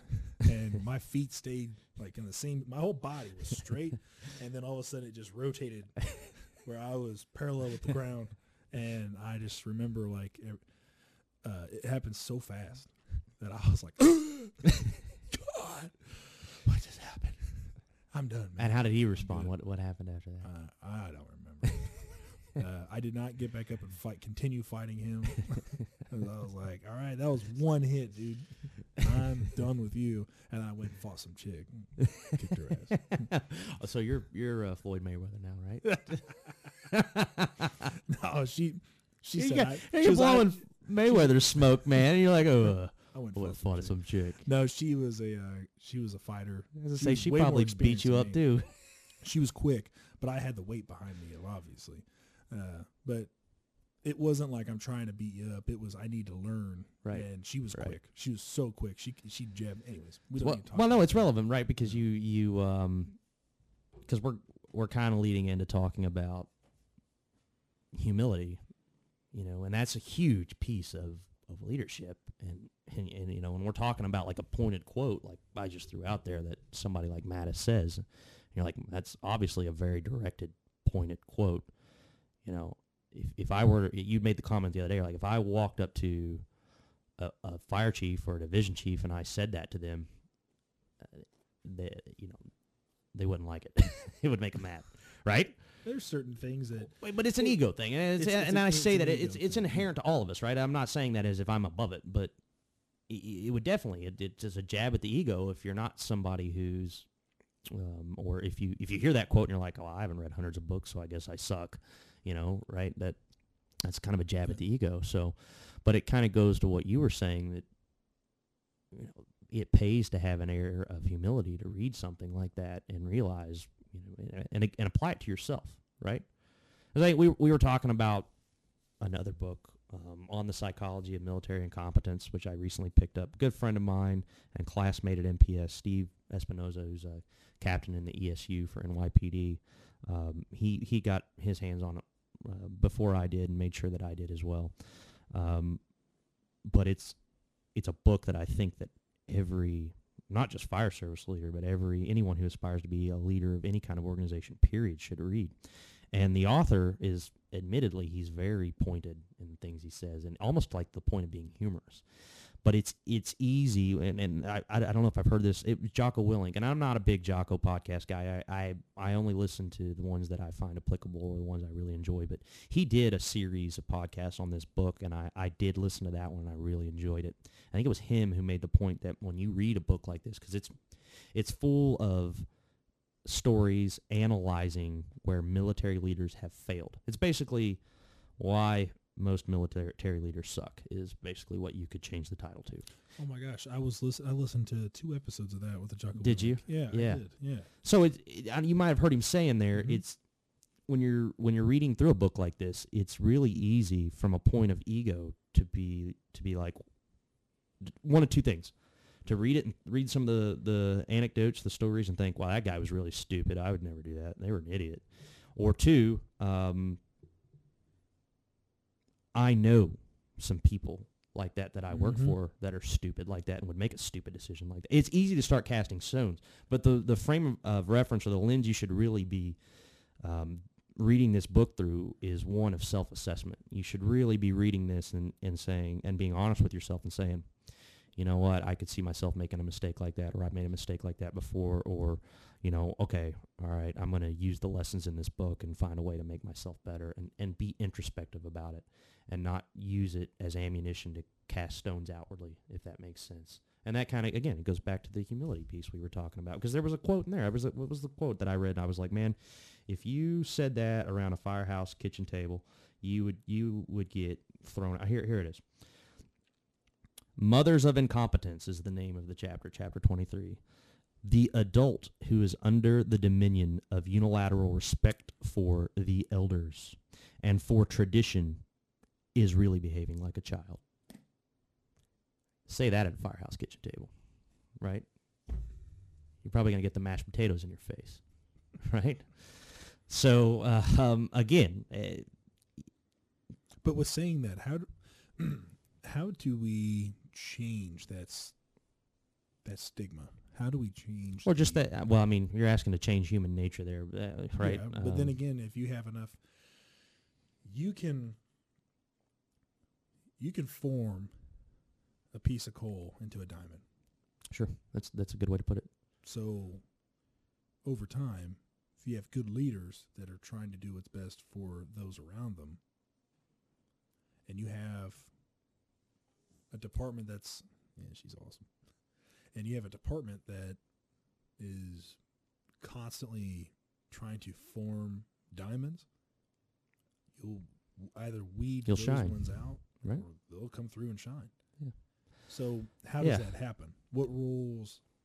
Now, we don't have to answer this question. No, obviously it could be. This goes something back. that I love how our conversations flow every time we dig into this stuff, because you and I are always they always come to the same places, and they're good places. We kind of had, and again, even though I think we're taking a different path, we're going about it a different way than we did in the original episode. We're still arriving at the same places organically, which I love. I think this is where this applies or invokes what we were talking to about Dr. Jordan Peterson, and what he says about change. If you want to change the world, start with yourself, right? So how do we overcome those things? That I don't want to say mantra, but maybe that culture of being egotistical in the fire service or any related profession like the military, like this. Dr. Norman Dixon takes aim of the military in his book. How do you overcome that? Well, if you go around with a book like this and you start beating folks over the head, pretty quickly you become what Malcolm Gladwell calls the holy fool, right? The holy fool, and it comes, Talking to Strangers is his book where he talks about the holy fool. The holy fool is somebody who says things that are true. He speaks truth to power. He says things that are true that nobody wants to hear, but probably needs to hear. And if you just go around beating people over the head with the truth, even if you're right, it's eventually to your own detriment. And Jocko even talks about that. He talks about what he calls prophets, people who are prophets. It's never good to be a prophet, right? Because you're scorned in your age and you're revered after you're dead and gone. Right? That's what you become. And a lot of the reason for that, too, is it goes back to the biblical reference we talked about, right? Why are you worried about what's the reference? You have the stick in my eye when you have... Oh, no, why am I worried about the stick in your eye when I have a plank in my own? There you go, right? That's what it goes back to. That is the ultimate way people fire back when you start beating them over the head with the truth. Well, you're not so great yourself either, bro, so chill out. So I think the answer to that problem is... I think it's speck. Is it? Speck in your eye, and I have a plank in my own. I believe that's what it is. Is that what it is? Yeah, because I have a speck in my eye. Yeah. Do you? I thought it was a twinkle. It's definitely not a twinkle. No, I think it goes back to what we were talking about with Dr. Peterson, with getting yourself in order. And then once you're in order, which is a challenge, right? It's a challenge to keep yourself in order, but being a good example and then controlling your little piece of the world or making your little piece of the world better. And eventually that'll have a rippling effect outwards. Now, again, that sounds very aspirational and it sounds very hopeful, I guess you could say. And it even sounds a little counterintuitive, right? Because we want, or as humans, we like strong leaders who come in and take control, take charge a lot of times. But I think one of the best ways you can lead oftentimes is just keeping your own affairs in order and creating a good example. There was an awesome speech done. We talked about this in the Ghost episode at the University of Texas and at Austin in 2014. It was the commencement address by Admiral William H. McRaven. If anybody hasn't seen that, sorry, I had to look it up to read it. If anybody hasn't seen that yet, that's a terrific speech that Admiral gave. And he says, if you want to change the world, start by making your bed. And when I first heard that, I'm like, that's stupid, because this was a while ago. That's stupid. I made my bed this morning, and the world ain't changed yet. So, no. But once he's gone into and explained it, it's just one step at a time. Exactly. Yeah, and Will McRaven, actually, he's a graduate of my school, Naval Postgraduate School. Oh. He was another person that inspired me. I think in the Ghost episode, I talk about Chief Joe Pfeiffer and what my ultimate aim was, or where I'm heading, or trying to head. But Will McRaven is a graduate of Naval Postgraduate School. I think he was one of the first students, if not the first, in MPS's Special Operations Master's Degree Program or something to that effect. And his thesis actually became a book that kind of set him along a path that he eventually became the commander of Joint Special Operations Command, which is the command that includes or is over, however you want to look at it, teams like that people have heard of, like SEAL Team 6 or DevGRU is what it's technically called, and then CAG, Combat Applications Group, or Delta Force, as most people have heard it called. He was in charge of those entities, and he oversaw the raid that killed Osama bin Laden. And I believe he was in some sort of leadership role as well. It might have been over JSOC whenever we put those SEALs on the ship and shot the Somali pirate. And it's the details, the name of the ship's escaping me. But for just someone who became a very influential person in both politics and military affairs and foreign affairs in the United States. And that's exactly what he's getting at, is start with yourself, start with that small task, and then work outward with what, don't allow your reach to be greater than your grasp, because you're going to fail. So start small, start with what you can control, and work your way out slowly. Let's go ahead and talk about what your goal is for your career. Sure. We did talk about this in the Ghost episode. We did.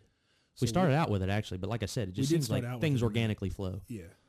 What is it that you want to reach position-wise? Sure. Well, I don't think I can just flat out saying that without explaining where I came from, right? Because you got to know where you've been to know where you're going. And we kind of talked about this kicking off, about what my aims were with moving on from IFD and accepting a full-time position, which is a phenomenal job, right? This is a job people don't leave. But what were my intentions and where I'm heading? And I think in the Ghost episode, I had talked a little bit about how I was highly influenced by 9/11. As I guess I was a kid. You can call me a kid at that time. My mother, probably against her better judgment, allowed me to watch the movie by the French brothers. I think it's the Naudet brothers is how you say their name, that they followed Battalion Chief Joseph Pfeiffer on 9/11 that day. The documentary. The documentary, yeah. Yeah, it's a very famous documentary. It's a phenomenal documentary. But the man that one of the brothers ends up following is Chief Joseph Pfeiffer. He's the first arriving battalion chief at the World Trade Center that day, and then went on to help lead the rescue effort to get everybody out. And Chief Pfeiffer went from there to apply everything he had learned to bigger, higher-level national security problems. So he went on from there to become more or less the FDNY's first counterterrorism chief. And then he went to the Naval Postgraduate School, went to my program, and got his master's degree. And then he became a senior fellow at the West Point's Counterterrorism Center, which is an awesome publication, an awesome research center. He's a senior fellow there. And then I'm pretty sure he's also a senior fellow at the Harvard Kennedy School. And I think he got his second master's there at Harvard Kennedy School in Public Affairs. And then he went on from there to work on congressional efforts to have fire recognized as a terrorist weapon, which is big considering the Benghazi event, right? So he progressed in his career and took everything he learned from 20 to 30 years in the FDNY and then ultimately 9/11 and applied it to progressively bigger problems, national security problems. And as I was, I automatically knew I wanted to start a career in the fire service because of 9/11, but he was somebody in particular that I watched, and I guess over time I realized that there is a role for firefighters to play, or for people with local emergency response experience to play in larger national security affairs. And so that's what I set out to do. Much like Chief Pfeiffer, I think I just took a little more of a direct path, but it was all inspired by him. And so kind of going back to what we were talking about at the beginning of the episode where, the decision to leave IFD is because I was fulfilling a dream, is because I saw that dream actualizing for myself. I saw my opportunity and said, well, what the heck, time to put my money where my mouth is. I've been talking about this for years about how I eventually want to take everything I've learned in the fire service and apply it to these bigger level problems. Well, this is my opportunity. It's time to put my money where my mouth is. It's time to do it, and as there's a pararescueman out there who runs a page, and it'll come to me. It might be One's Ready or something like that, or How to Be a PJ or something like that for anyone who's into the SOF stuff. But he uses the term burning your boats. And basically burning your boats means not giving yourself an excuse to fail, or not giving Leadership under fire? No, we'll get to that. Okay, No. I'll make sure we'll get to that. But no, he talks about burning your boats, which not giving yourself an option to return. You have to succeed because there's no other option. And so that's the impasse that I felt that I was in my life, and that's why I decided to do what I'm doing. And so where I'm ultimately trying to head, this is a big thing to say. It's a big thing to proclaim. But my original goal was to try to hold eventually, and this is years upon years down the road, but eventually hold a role such as Deputy Assistant Secretary of Defense for Homeland Defense Integration and Defense Support of Civil Authorities, which is a huge title, right? But it's basically a couple tiers under the Secretary of Defense who's specifically over what I talked about earlier in the episode, the CBRN Response Enterprise and supporting civil authorities. And that, by the way, that has such a broader range of applicability outside of just nuclear detonation that I talked about earlier. Like even the violence that happened over the summer of 2020, I think, and the National Guard Bureau support to D.C. police during that, and then National Guard Bureau support to D.C. police during the events at the Capitol on January 6th. That all falls under that umbrella. So it's basically the DoD's role in Homeland Security. And sometimes we call it Homeland Defense, and include some other national affairs level things. And then I got to thinking about it, and I was like, you know what? Might as well shoot for the stars, right? Because you never know where you might end up. So said, and someone much smarter than me suggested this to me. They said, I think you could be the Secretary of Defense one day, or something like that, and that's what you should be aiming for. And then if you land in one of those lower level positions, then you succeeded. You didn't fail. And so that's a huge thing to say, right, in a public forum, because you're going to have people watching, right? And there's probably going to be people who want to see me fail in that endeavor, or are going to hold me accountable. We talked about accountability, right? Going to hold me accountability when I'm not doing the right things to get there, and that's a good thing. But that's kind of my aim now. The ultimate goal was always to find an outlet for the experience I have on the local emergency response level and apply it to bigger national security things. You mentioned leadership under fire. Do you want me to jump into that, or? Yeah, I was going to say first, long answer short, Secretary of Defense. Man, that's such a big thing to say. It's a huge thing to say, but you know what? Why not, man? Shoot for the stars. People in American Idol won somehow, so you might get it. Who knows? But I have a visceral gut feeling that I'm on the right path, and so I'm listening to that, for better or for worse. That's awesome, man. Yeah. Hey, Cool. and I think that's biblical too. But it definitely is. But yeah. Leadership under fire. Yeah. Let's talk about that. Yeah, because that's another good resource for folks who wondered kind of where I picked up some of these books. And well, we had talked about the role of, and we talked about it a little bit earlier, but in the Ghost episode, we talked a little bit about the role of education in the fire service, and I guess what kind of turned me on to the idea of reading books and studying in parallel to gaining experience, right? Because we had a huge discussion about the role of education and training versus experience. And really that Mattis's quote kind of speaks to some of that. Obviously, you have to have both, right? Because you've had some big names on this podcast, like Chief Stahl and Chief Grass. I mean, you talk about guys that just incredible experience, and it shows. It shows in their performance on the fire ground. It shows in their performance at work. So it's definitely not one-sided, and I'm standing amongst giants in just being here in that regard. But what originally turned me on this idea of the importance of reading and studying was I attended one of the first conferences for leadership under fire. Did we already mention Jason Bresler? Did we already kind of talk about him a little bit? We did on the Ghost episode, but not in this one. Okay. Jason Bresler, he's a FDNY firefighter who was also a major in the Marine Corps. I was talking about him earlier. That's what I'm thinking of. He was also a major in the Marine Corps. And he actually lost his commission. He got in trouble for sharing some information over an unsecured line to try to save some troops overseas. And he was doing the right thing. And so initially he got in trouble, and he sued to get his commission back and won. So he runs this initiative called Leadership Under Fire. Originally it was geared towards the fire service. And it was the first conference I ever attended where there was a reading list before you got there. I was like, oh, that's strange. Right? And so I start flipping through the titles. Deep Survival by Lawrence Gonzalez, Boyd by Robert Coram, Moneyball, Outliers by Malcolm Gladwell. Like these were titles that had, on the surface, no translation or relation to the fire service. So I was like, what the heck? But they were all about decision making. And so at the same time, they had everything to do with the fire service, right? And after I get there and we're talking about human performance and managing risk and decision making, I just, you realize, like, holy cow, these books have everything to do with the fire service, because they talk about all these things and they speak to them, and there's lessons here that can be applied. And so that's what really kicked off my love affair with higher education and studying and reading, and how it's important for anybody who wants to work in a line of work like the fire service. We spoke about a little bit, you mentioned nature versus nurture. And in the episode with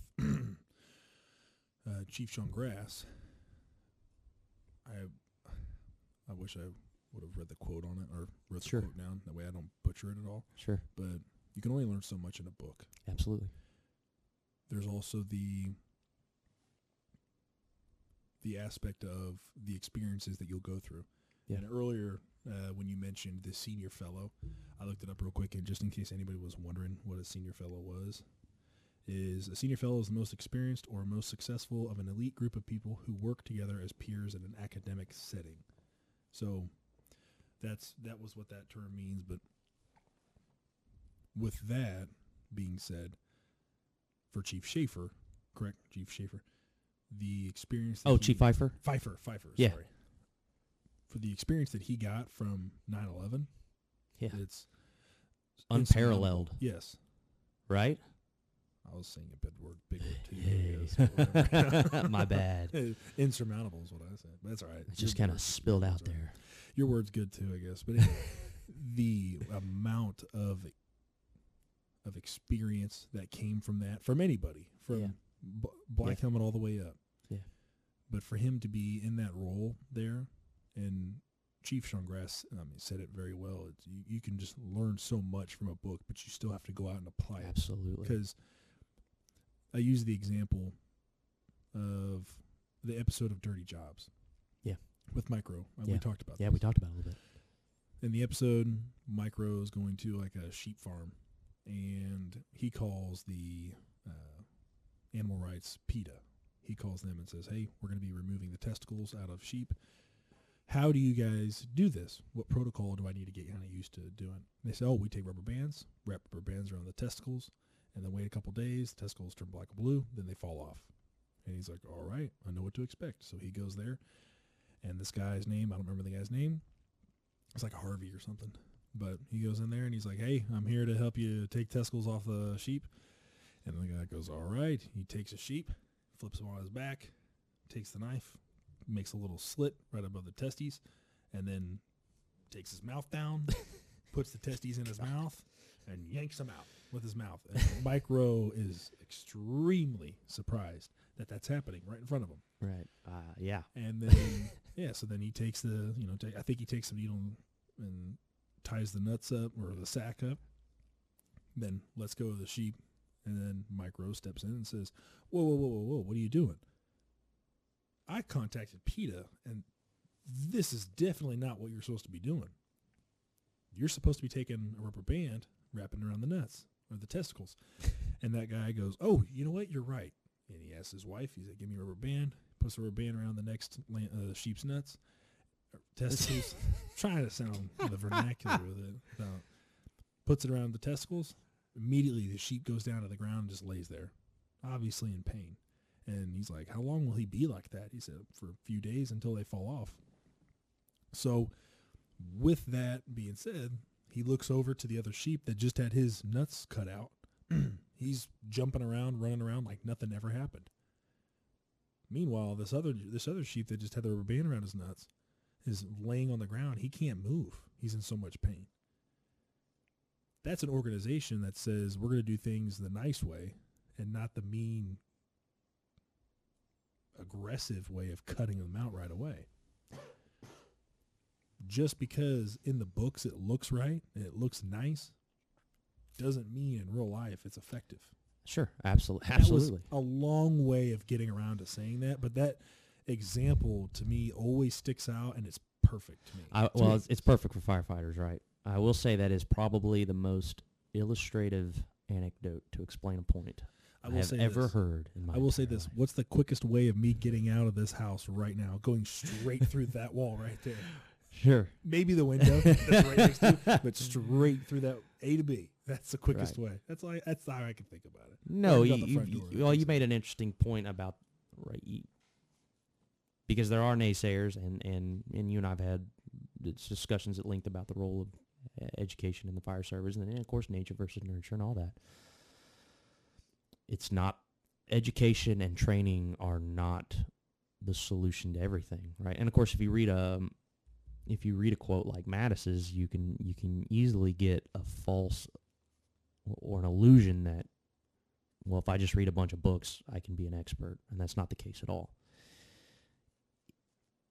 Education and training have to be supplemented with real world experience, and it was really great that you pulled up that definition of what a senior fellow really is, because the reason Chief Pfeiffer was chosen as a senior fellow, as an academic, is because he has experience, right? His experience is what qualified him, in addition to some other things, to sit in that prestigious role and to contribute research. So he's not somebody who just wrote a bunch of books or just read this stuff out of a book. He was there. He experienced it. But he enriches it. He enriches his experience. He capitalizes more off his experience by then applying it, by hitting the books and applying it to research and writing about it. That's what I'm saying. I'm not saying we can substitute experience. But reading, just like General Mattis says, it broadens our worldview and enriches our experience. You in the Ghost episode, you talked about meditation. Mm-hmm. And it was perfect. Because I said, education is the meditation on your experience. It's the reflection, right? When you are pursuing an advanced degree or any degree, you learn these skills of analysis, right, where you learn to break things down into their parts and understand them. And then you learn synthesis, where you put them back together into new things. That's meditation. That's analyzing your experience and then drawing the lessons for new novel situations. And that's the value, in my opinion, of education for people who have a lot of experience, or for the fire service, right?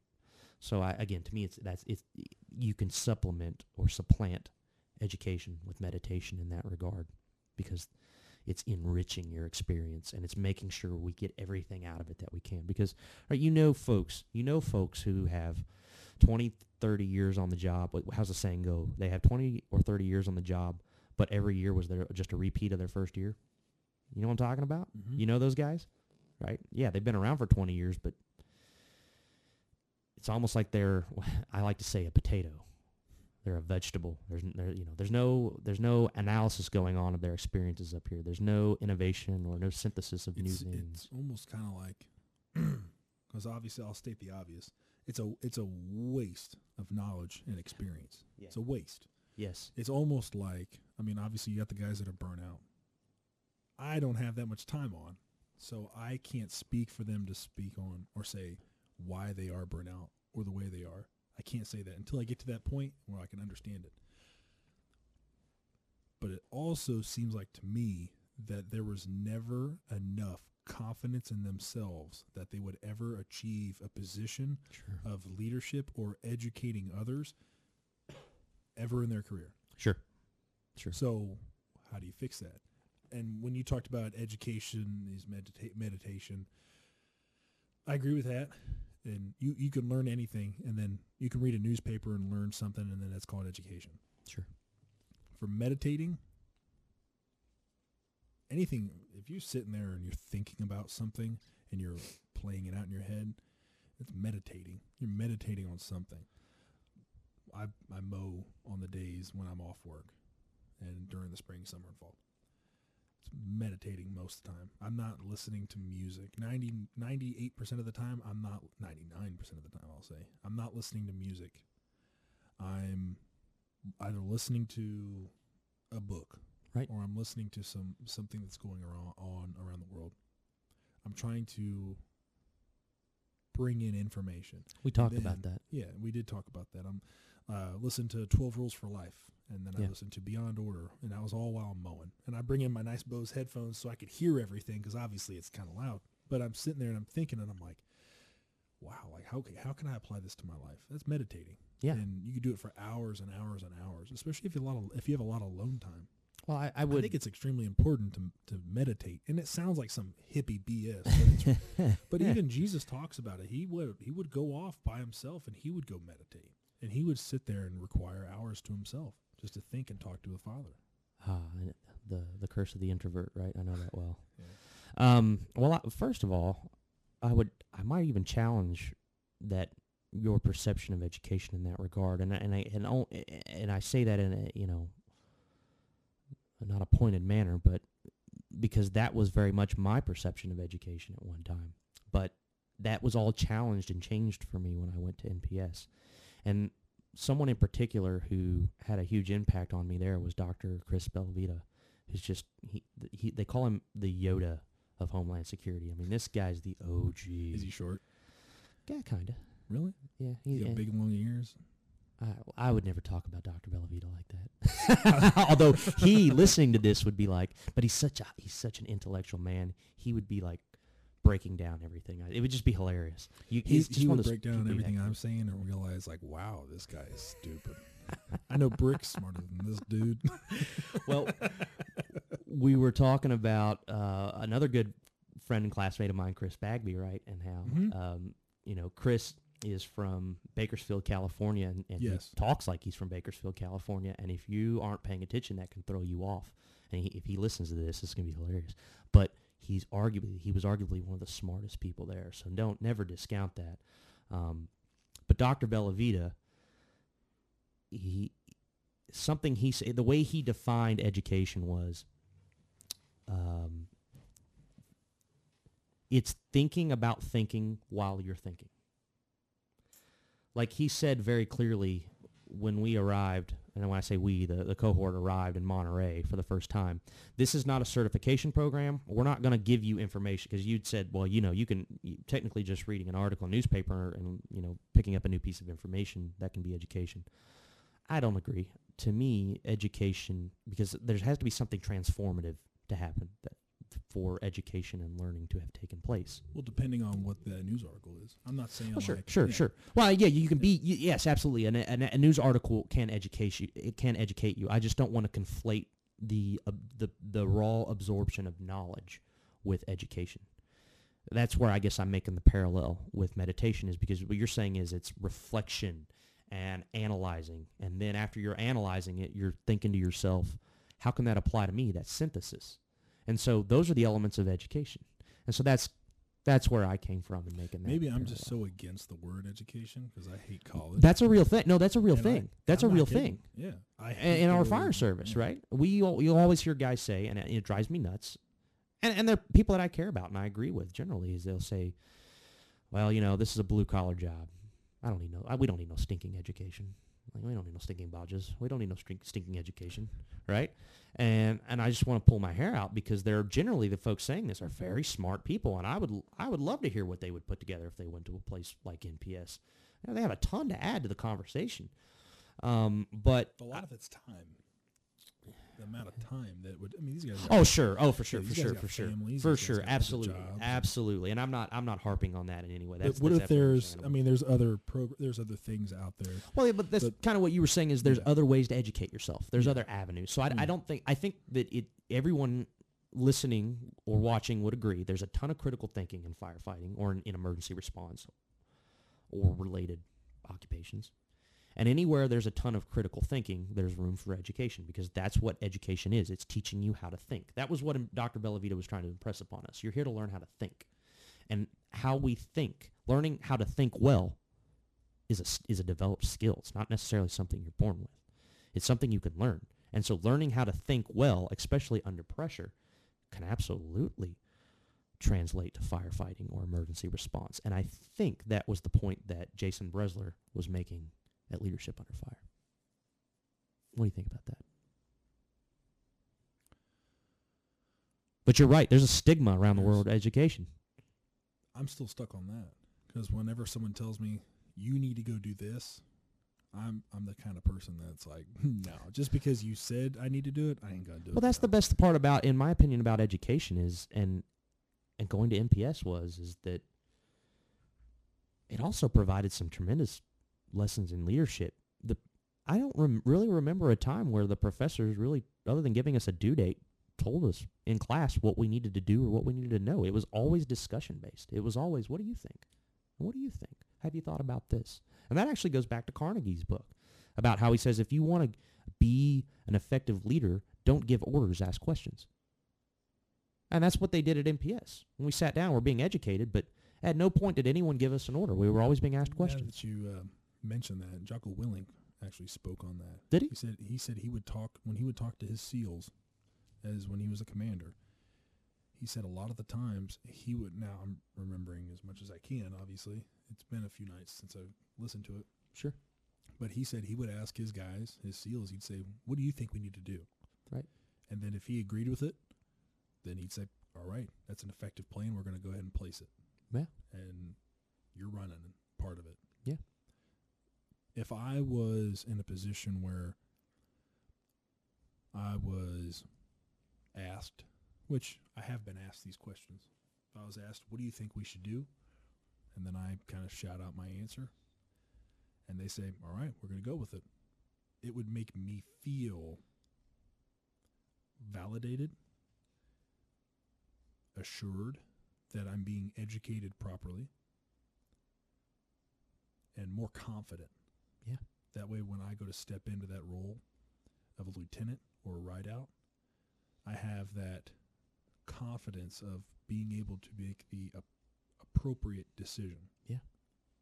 Absolutely. That's what it's all about. And it shows that they're invested in you, right? And it makes you, in return, invested in the program, whether it's an educational program or it's where Your you job. work. Yeah, your job. Yeah, absolutely. They're showing that investment. And I think we'd even, in the previous attempt, we talked a little bit about General Stanley McChrystal's book, Team of Teams. And, of course, McChrystal's another controversial figure in the national security world. I think just a few weeks ago he was getting another rash in the media. And there's an article that was put out about how his proposed method of leadership was not so great at all. And interestingly enough, when I was at MPS, I was engaged in a debate where I had to tear apart his method of leadership, and did so quite effectively as I won the debate.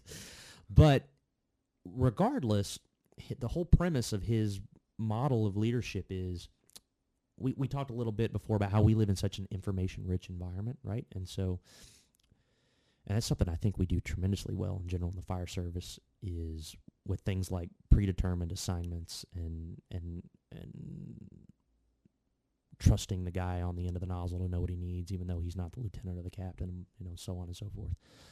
But his argument is that in such an information-rich environment, we have to push decision-making down to the level of where the information is being received, right?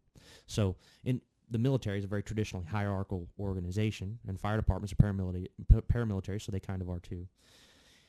And so there's this tendency to want to have like this mother may I culture, right, where you have to ask for permission every time you do it. But how ineffective would that be if you, and this is why I think we do so well at this, especially in central Indiana in the fire service, how ineffective would that model be if you had to ask the battalion chief, or you had to ask the officer to ask the battalion chief if you were allowed to open the nozzle? Extremely ineffective.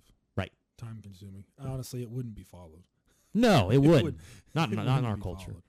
But that's also a pretty good, that's another discussion to open up on. I mean, obviously asking, for permission rather than, or asking for forgiveness rather than permission. There's the general scope of officers either being chiefs or lieutenants or fire chiefs that are extremely controlling. They bottleneck a lot, or say the word. I'm so bad at this, changing that. It's all right. The what is it called when somebody's oh shit, dude, I'm having a total brain fart right now. It's all good, dude. When somebody's pointing out, God bless America.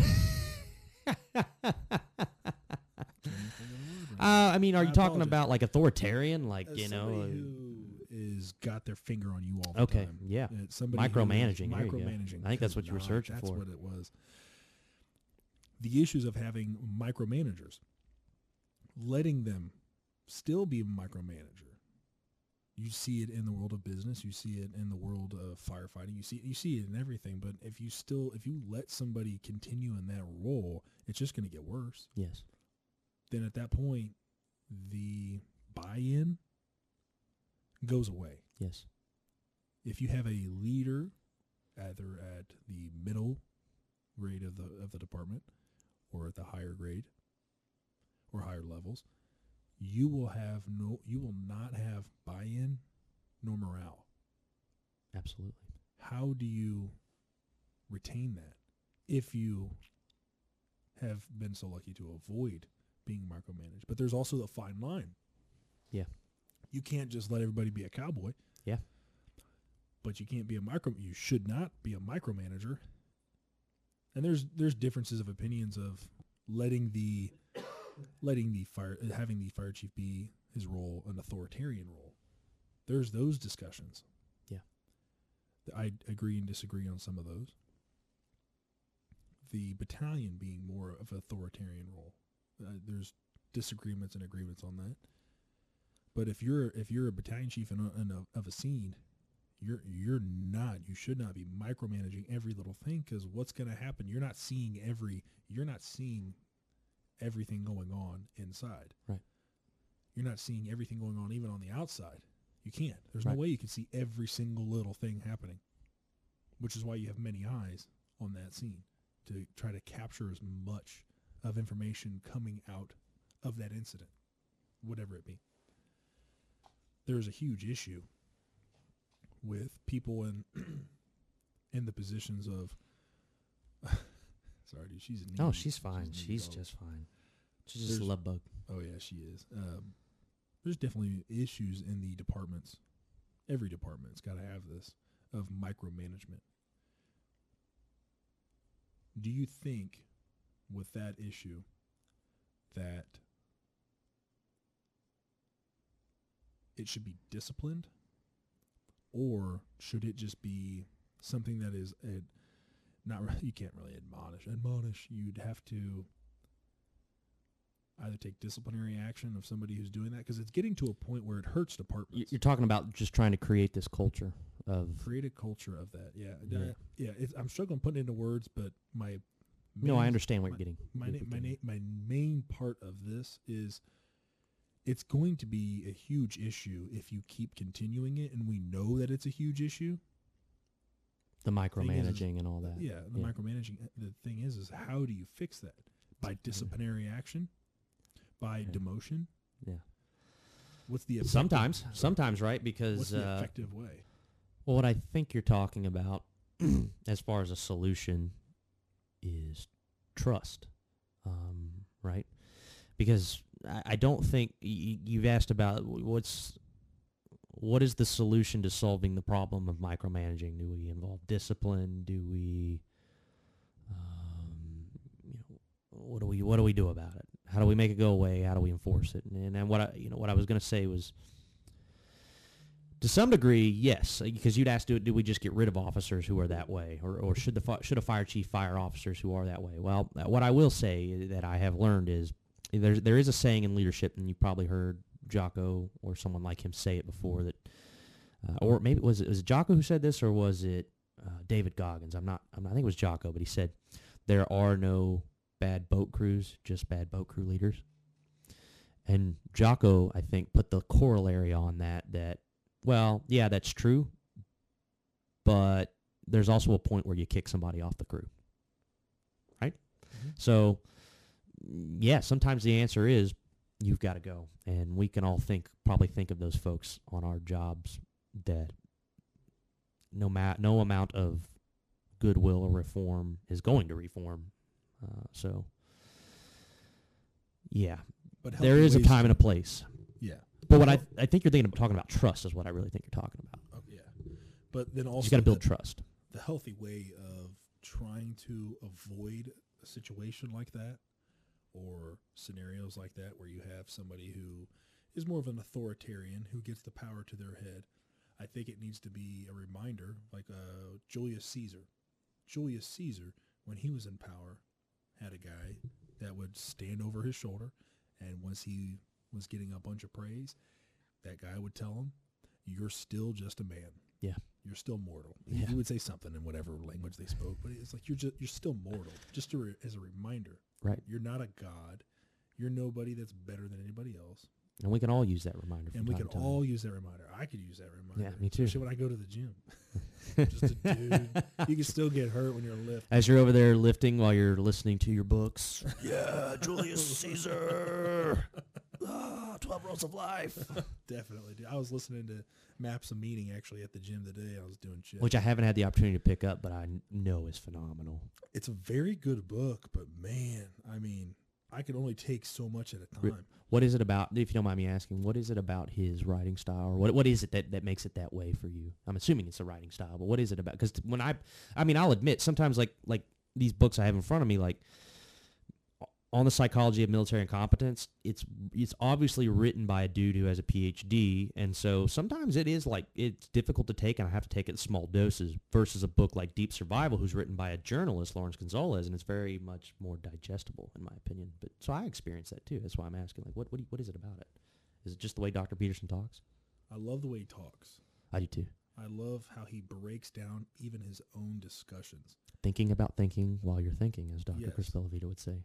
And he'll sit there, and I'll listen to him talk all day long. His book Maps of Meaning is pretty difficult for me to understand. But why? What is it about it? What is it about that's so difficult to understand? Yeah, what makes it difficult The for you? verbiage. Okay, that's what I thought. Yeah. The imagination of trying to put together the discussion that he's having. Is it very lofty? Like high level, deep stuff that's kind of hard to conceptualize? I wouldn't say it's a very high level, deep stuff, but it is definitely intelligent Okay. thought. Yeah. That requires so much more to just like when I was reading parts of it, I was thinking to myself, and I thought the same thing with your paper that you wrote in that Yeah. journal. Yeah. I'm not gonna lie to you. I'm not comparing you to Jordan Peterson. Please, well, number one, please don't. Yeah. Two, I'm very aware that my article is it's the antidote for insomnia. So if you need to go to sleep at night, just I'm by Bob Wagner. Yeah, I'm not saying it was an exciting, thrilling journal, but it was definitely very informative. But it was also like I feel like I should have more knowledge on the. That's what you told me. The fact of what we're talking about. Yeah. Which, I mean, it's great information. It's good information, like what we talked about. It's really good to know that. Maps meaning I felt like that. I felt like, man, there's something I need to be learning more of. But then there's things that's like, there's chapters where I'm like, okay, I have an understanding what he's talking about. And he's very good at explaining a lot of things, but just sometimes it's just like, whoa, you're throwing a lot at me. Yeah. 12 Rules for Life. Very, very good book. Very good book. I think everybody should read it. I have another copy, actually. Hopefully it's on my front porch when I get home. 12 Rules for Life? Or the paper copy, I should say. Okay. Yeah, because I went ahead. So it's interesting to hear you say that because I have the same problem. And that's actually something I struggle because I'm like you. I like we talked about this the other day. We talked about how we live in an information-rich society and environment right now. Like everything's so information-rich and which is kind of paradoxical to how we act sometimes as a society. But I spend, I'm like you, I spend so much of my day just trying to absorb as much information as I can. And so that's why, like you probably, I listen to podcasts and stuff while I work out, right?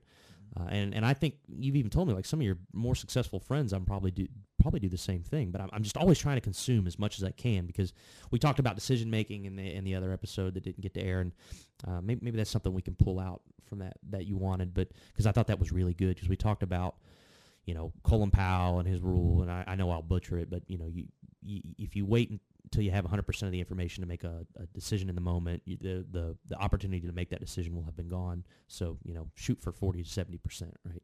And so it's impossible, especially nowadays, it's impossible to have all the information because there's just so much of it. So I try to listen to podcasts and stuff too while I'm working out. The problem that I have is the same one that you do sometimes is I'll be listening to something like that, but it's so rich in information, like you're saying, and so deep and philosophical, and it requires active listening, more active listening than I can devote the energy to when I'm trying to work out. And so sometimes I have to back off on a certain work, and so not that 12 Rules of Life is like that, but a lot of times that's why I'll listen to a book and then I'll make sure I get the print copy, and I always pick up things I missed, or vice versa. Like I'll read through it and then I'll simultaneously be listening to it or listen to it later to and especially for me, I remember things better when I hear them multiple times, or I make connections I didn't make before. And so it's just interesting. I have the same problem. If I guarantee if I tried to listen to that while I was working out, I would run into the same thing. Yeah, because you're trying to focus on lifting. Right. Yeah, you're trying to focus on two things at once. It makes it really tough. But I tell you what, it's still a pretty good book. It's just big. It's a big book. Yeah. I couldn't tell. No, I understand exactly what you're saying. And also, I'm not gonna lie to everybody. I'll be honest. I love to do audiobooks. Yeah. Audiobooks is where it's at. Yeah, they're awesome. That's perfect for the active listening, active reading. And I do have the copies right there, and I'll thumb through them. Another really good book, an adventure book, is Wild at Heart, which is actually that one. Obviously, I read that one cover to cover twice. Okay, now. Wild at Heart, is that about the kid in the van in Alaska? No, in the bus in Alaska. No, What's that Wild? one's that's The Wild. Yeah, I think that one's called The Wild. He ended up dying, didn't he? Yeah, I saw a meme of him the other day where it was like it had a picture, that famous picture of him by the bus, and all it says in the meme is "Plan better." Yes, I liked that one. No, Wild at Heart. I haven't read that book in probably 2 years now, but it's an event. I call it an adventure book. It's a book about being the journey to a man's heart. Okay. Not in the way that most people would think, but it's the journey to a man's heart in the aspect of going back to the roots of manliness. Let your son go out and get dirty. Let him go rip his jeans. Let him go and have the adventure. Don't knock into that, girl. Well, that explains why you like Dr. Peterson a lot. I mean, there's a lot of the same themes there. Yeah, let boys be boys. Let girls be girls. And it's like the Gillette commercial. I'm going to get a little bit political on that. That Gillette commercial was absolutely pathetic. They had I have to be apolitical. So I'll let Yes, you. yes. You let In my me role, discuss and this. that's how it should be. That Yeah. and I've made that clear. In my path moving forward, especially with somebody of my goals, is that I would just like General Mattis. General Mattis is a good example of that. Not to steal from your thunder here, but he was the commander of U.S. Central Command under President Obama, and then he was the Secretary of Defense under President Trump. And so, I think that's the model that should be followed of public servants. And so, I'm going to remain apolitical, but That's you. perfect. I'll go ahead and tell you my story. Gillette did a commercial where these two boys were wrestling, and then all these dads are standing there next to them saying, "Oh, boys will be boys," and then something else happens, and then they go, "Boys will be boys," and then a guy catcalls a girl Sure. by just saying some simple statement of, "Oh, look at you, you're really pretty," and it's "boys will be boys." It's like, hold on a second. The stigma that was brought and taught is, hey, you chase the girl you want, not to a creeper level where you're looking in from the bushes, but to a level of, hey, girls will lead you on a little bit, and then you got to apply the chase. I know I was specifically told that growing up by other girls. So boys would do that. And all of a sudden now it would be changed, and the narrative being pushed by media is completely different. And I do have that is a story to add to go that. ahead. Yeah. And I am kind of pushing back in a sense here, just because it's something that affected me. So again, I go back to NPS. I go back to that a lot because it had such a huge impact on who I am as a person. I had never, and again, what you're talking about is the whole political issue of toxic masculinity. That's how it's labeled, right? And I too had struggled with because I understand what you're saying. Someone who had a huge impact on me and my worldview at NPS was a very, very intelligent lady named Janice Russell. And she was, very much, I don't want to categorize her because she's brilliant. And, she's just a very, just a civil person, right? Like she was somebody that I could always bounce an opposing viewpoint off of. And she would bounce things right back, and there was never anything militant about it. It was just that was some of the best learning that ever took place. And her and I would even talk about it on the side about how I bet people think we hate each other right now because we're going back and forth, but really we're just learning. We're just talking about it. So I love that. And something that I learned from her is, so when I had to go, I told you there was a stack of books, or maybe I didn't, but there's obviously you go to a school like NPS, there's a reading list you got to show up with that you've read, hopefully most of. And there was a book entitled Women in Power. And,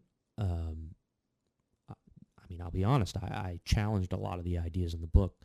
But I sat in the room with Miss Russell when we were discussing the book, and something she kind of brought my attention to that I had never considered was she was talking about the way it feels for a woman to kind of be under that pressure sometimes when it's unwanted. And I related it to, and this is going to sound funny, but I related it to being on Squad 7 downtown for IFD, and sometimes I would go into the female ward of the jail, and now it was like the roles were reversed, and some of those ladies were aggressive.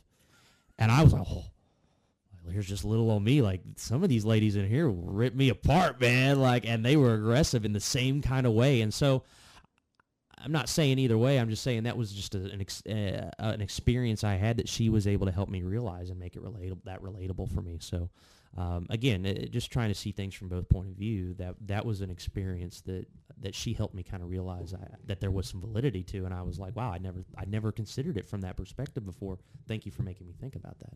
Another thing, psychologically, I'm trying to sit in here and think about what a female must be feeling. So take me, for instance. Big man. I'm not a big man. I'm not the smallest. Compared to dude. me, No, man. I'm not the smallest. Look at dude. me. Oh, whatever. I'm not the smallest dude around, but I understand I have a little bit of size on me. So the average female is what? 5'6", you think? That's Maybe even shorter than the average man. Shorter That's than the average undebatable. man. So trying to sit here and think about what is it like for a woman to go through life. I'm not a female. I have no clue, but I'm trying to sit here and think. So I'm going to play both sides of that aisle. Everybody around me is bigger than me. Right. Everybody around me, not everybody, But you're Most speaking people- in generalizations, but that serves a good purpose here. Very generalization. Most men around me can, Harm me. if they want to, harm me. Yeah. And I can't do anything. Right. Most men around here, there's a possibility of them being a predator. Sure. There's a possibility of that. I'm Sure. not saying they Yeah. are. There's a good possibility. No, if I go you- to a men's prison, there's a good possibility. You're explaining this very well. I'm getting Yeah. the crap beat out of me. You know what I'm saying? Yeah. So they're told that, at least from my experience, let the man open the door for you. They could have had a bad experience with a guy doing that, with a guy opening the door for them and expecting something in return. So then they Absolutely. get offended Absolutely. when a guy opens the door for them. Because this happened to me. A girl told me, I can do it myself. A lot of women were told, you can do anything you put your mind to. You can do anything a man can do. I'm polarizing in the fact of, I would say, no, you cannot. Because a man cannot do everything a woman can do. A woman will raise a child way better than any man. And that's actually a point I Naturally. made at MPS, yes. It's a very good point to bring up. That there's different types. So there's completely different types of leadership. aspects It's different types of depth- leadership. Exactly. I was reading about it. If you can read about it in Deep Survival, and you can read about it. I was reading about it in Sebastian Junger's book Tribe, and so Sebastian Junger is an author that I enjoy reading, but he's a very left-leaning author, but he does it with an air of humility and self-awareness that he could be wrong. Oh, I'm sorry, big dog. And that's what I enjoy about him. And so he, in his book Tribe, which is a book that's on a lot of reading lists for like special operations forces, and it's also a very good work on PTSD. But he talks about the roles of masculine and feminine leadership, and there is a difference, and different people fit into those roles differently. And what's interesting is if you follow the social science, that in the absence of men and women, even amongst groups of isolated men and isolated women, different men and different women within those groups will take on those roles. So you're absolutely right that there is a psychological difference there, and there's a value of the different. They're different types of leadership, and that was the point. That again, with my conversations with Janice, that was something that I put out to her that she had never considered before, and she was like, "Hey, I'm going to read that book." So, yeah, we learned from each other, and that's kind of what I was getting at. So there's these differences of body anatomy. There's the differences of mental thought. There's these differences of, even talking emotionally, empathetically. Women are more empathetic. They're going to do a better job at understanding, which is why most women will go into a field of nursing.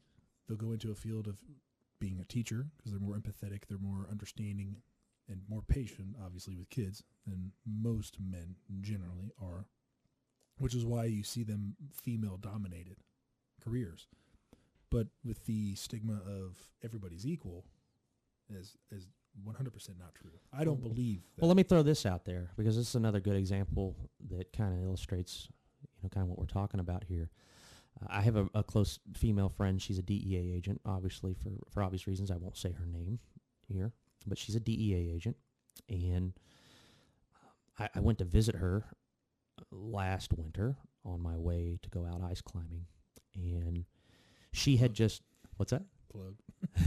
Yeah. Ice climbing, guys. Ice That's what I do. climbing. Hey. And I had a book with me. When I was up in the mountain. Hey, you know what? Teddy Roosevelt, that was something that people always said about him. He could be in the middle of the plains, he'd whip out a book. But I'm not that smart. I'm nothing like Teddy Roosevelt, so I do not take books when I ice climb. Well, if you did, maybe you'd be president. Yeah, that's exactly why I might, maybe by a long shot, only be Secretary of Defense if I'm lucky, if all the stars align, right? She had just been to SRT school, which is Special Response Team. It's their DEA's version of a SWAT team, is how most people would know it. And she told a story about how in SRT school, they were doing, I think one of their, and she can beat me up later if I'm saying this wrong, and she happens to listen to this, but they were doing a scenario, and in the federal government, in federal law enforcement, I think they call them jump outs, where you got to surround a car and you got to jump out and get the guy or the driver, right, who's presumably a threat. And something, as they were taking down a vehicle, something about the scenario they hadn't encountered before changed. It was a new input of information, right? The suspect did something unexpected, and something that the driver of the vehicle didn't have a mental model for. And so, being a type A male, he jumped out of the vehicle and jumped whatever he had to do to tackle this new problem. But in the process, he forgot that he was driving this vehicle. And so, right, he left the vehicle and drive in this. So she had another role in the stack or whatever on this team. And so she stepped out of her role and just jumped into that role and put the car in park. And she made the point to me that she's like, you need both types of leadership on teams like that. You need both female and male leadership because females are a lot of times better at seeing the bigger picture, while the male members of the team are very good at the brute force and jumping on problems really quickly. And we just adapted and overcame. And she got a lot of kudos for that. And I thought that was a good illustration of that. But what she called it was dog brain, right? She's like, it's a lot of times when you're type A, and I can speak to this because I've caught myself doing it, you can get dog brain. No lie, no kidding. I went dog sledding a couple days later in northern Michigan. And while we were there, the dog trainer told us that they don't put the alpha male in the lead. They put a dominant female in the lead because the alpha male will get distracted at the whatever the major input of information is, and the female having the broader view will keep them on track. And so I had to text her. I was like, well, the whole dog brain thing, yeah, you're right. The word dog brain really is a thing. They do this in dogs for a reason. So not necessarily pushing back, but that's just what I'm saying there. Like, that there is a role there for female leadership there. And again, that's something that she kind of helped me to, I don't want to say realize, but that's just an example she provided me that illustrated that well. It's interesting. I'm going to have to look into that. Yeah. And she was absolutely right. Like, I was blown away. Like, she was just talking about she's like, well, I was just dealing with the consequences of dog brain. She didn't say it quite so pointedly like that. She was, she was being just honest about the situation and telling me what happened. And then, no kidding, here I am in dog sledding a couple days later, and they're talking about, alpha males have dog brain. They get distracted, so we have to put a dominant female up front and ahead of them to keep them on track. And I was like, well, miss, you're right. That's definitely really interesting. I don't know what to think about that. Right. It's something that I haven't. Obviously, I tend to take more standard roles with a traditional. I think you've traditional, right? Traditional roles. Yeah. I do have the understanding of. Sorry, I did it again. There you go. I do have the understanding of like women bosses. There was Jordan Peterson actually talked about it. Yeah, he does. They do make very good bosses over other men. Yeah. Like a dominatrix thing. Over other men because women are able to. I didn't say it. But you didn't say it. Because they were able to. I'm sorry, I'm trying to think of what the correct verbiage he used was. Have multiple things going at once and think effectively. There was even another study done. Women they can multitask. And I can tell you, I'm a horrible multitasker. So yeah, men generally can't multitask as efficiently as women, which is what made the female CEO a lot better. Now, do you just turn around and just make all CEOs women just because of that? No, because you might not be getting the best person for that job. Let them apply for it. Let them work for it. But what you're digging into is more of a political sense now. You're talking about like an identity politics versus that's not what I'm wanting. That's not at all what I want. Right. But that was definitely extremely interesting. Now, what he did talk about was women bosses over all women, and the differences that you would see. You wouldn't see the same outlook or answer from what you would have from a male dominated with a woman boss, because from what he talked about was women would hold more, I guess the word would be angst or well, it's competition. It was competition because of them being females, which was very interesting to think about, because it's like there's definitely competition even amongst men. Well, I was gonna say it's no different than putting a bunch of ultra type A's in the same room, type A men, and you're gonna get the same result. It just is what it is. Yeah. So and I've struggled with some of that myself. So yeah, I can speak to some of that. the But I think what Dr. Peterson, he comes at it from more of an identity politics type of thing, and that's an entirely different topic. But well, that was a Swedish study that was done. They did 50-50 with a lot of things, especially career field wise, and they found that women would not go towards the STEM fields, and they kind of forced it that way. yeah, he's talking about and you might even be talking about. I think you're talking about Joe Rogan's podcast, where I think that his visit there is when he talks about a lot of this. And again, it goes back to what I think I was saying, is that there's different types of leadership, both feminine and masculine, however you want to define that, and they both play an undeniably important role in our society. Now, for the naysayers, right, because Dr. Peterson is generally revered as a more right-leaning researcher, okay, Sebastian Junger, who is a more left-leaning, who I respect both. I will say this: Jordan Peterson is not right-leaning. Well, I said he's considered that He's way. considered right-leaning, but he's admitted that he is not. Fair enough, but he's viewed that way. That's the Correct. perspective. So what I'm saying is, for folks who discount him because of that, well, okay, that's why I try to take my information from multiple sources here and see where the intersections are. Sebastian Junger, who's admittedly a more left-leaning, or viewed as a more left-leaning, even though I think he's a pretty self-aware guy, a more left-leaning author comes to the same conclusions in much the same way. So again, there's the intersection for you. There's the overlap, and sometimes that's tough to do. It kind of goes back to what we were talking about, living in an information-rich society, right? Or just in an information-rich environment. It takes time to do that kind of research, right? It's time-consuming. It is time-consuming to make good decisions.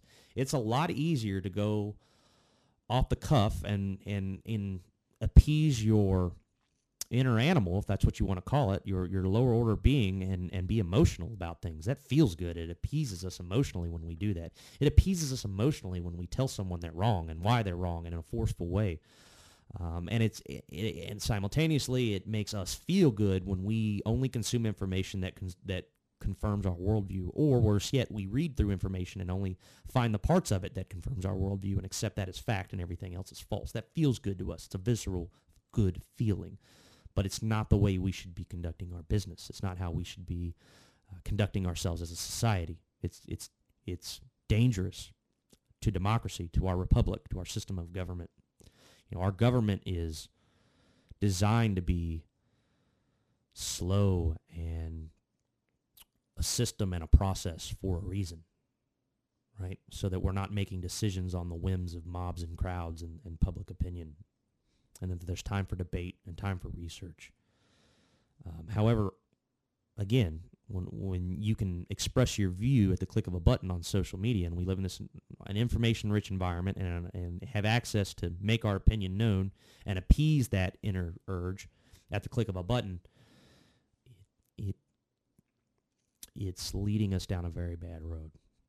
And so, I think the discussions you and I are having are great, because we're just, not only are we bouncing off each other and our ideas, but we're including other things we've heard other people say through research and other experiences, and that's how it should be. And then we're finding the intersections here and drawing the logical conclusions from that. But we're almost 2.5 hours into this podcast here. 2 hours, 44 minutes. Of discussion. How many folks out there are doing 2 hours and 45 minutes of research before they post their opinion or come to a conclusion on Facebook? Who's having 3 hours of discussion with one person? Right. Dr. Sanjay Gupta did an episode with Joe Rogan in the beginning. He said, I don't think I've ever had a discussion long enough for 3 hours with one person. Really? It was either at the very beginning or the very end. He said that. He said, I've never had a discussion for 3 hours with somebody. Did he say he felt better for having the experience? You should watch the episode and see how he felt. Probably better. Sure, I know. There was, I'm sure there. I know there were both sides, because now I know there was contention there, but It was a very good. It was good. You know why it was good? A very good episode. It was good because it was challenging of ideas on either side, and that is more how our discourse should be occurring in the United States. You know, and again, very well somebody could listen to this podcast and they could say, "Well, I heard Bob Wagner on your podcast saying, I don't know, I guess you could say pro." Feminist ideas or something just because I was being a contrarian and threw something I learned. I said, no, what I'm doing is I'm collecting evidence from every possible source here, and I'm trying to find out where the information overlaps to draw good conclusions. And that's hard to do. That takes time, and it also takes self-awareness. Kind of as we were talking about to being a good leader. That's a developed skill, and it takes and I'm not tooting my own horn here, but it takes a tremendous amount of reflection to get to the point where you can do that. Trust me, I had a lot of learning to get that I had to do, and I'm still learning to get to this point. And anybody can do that too.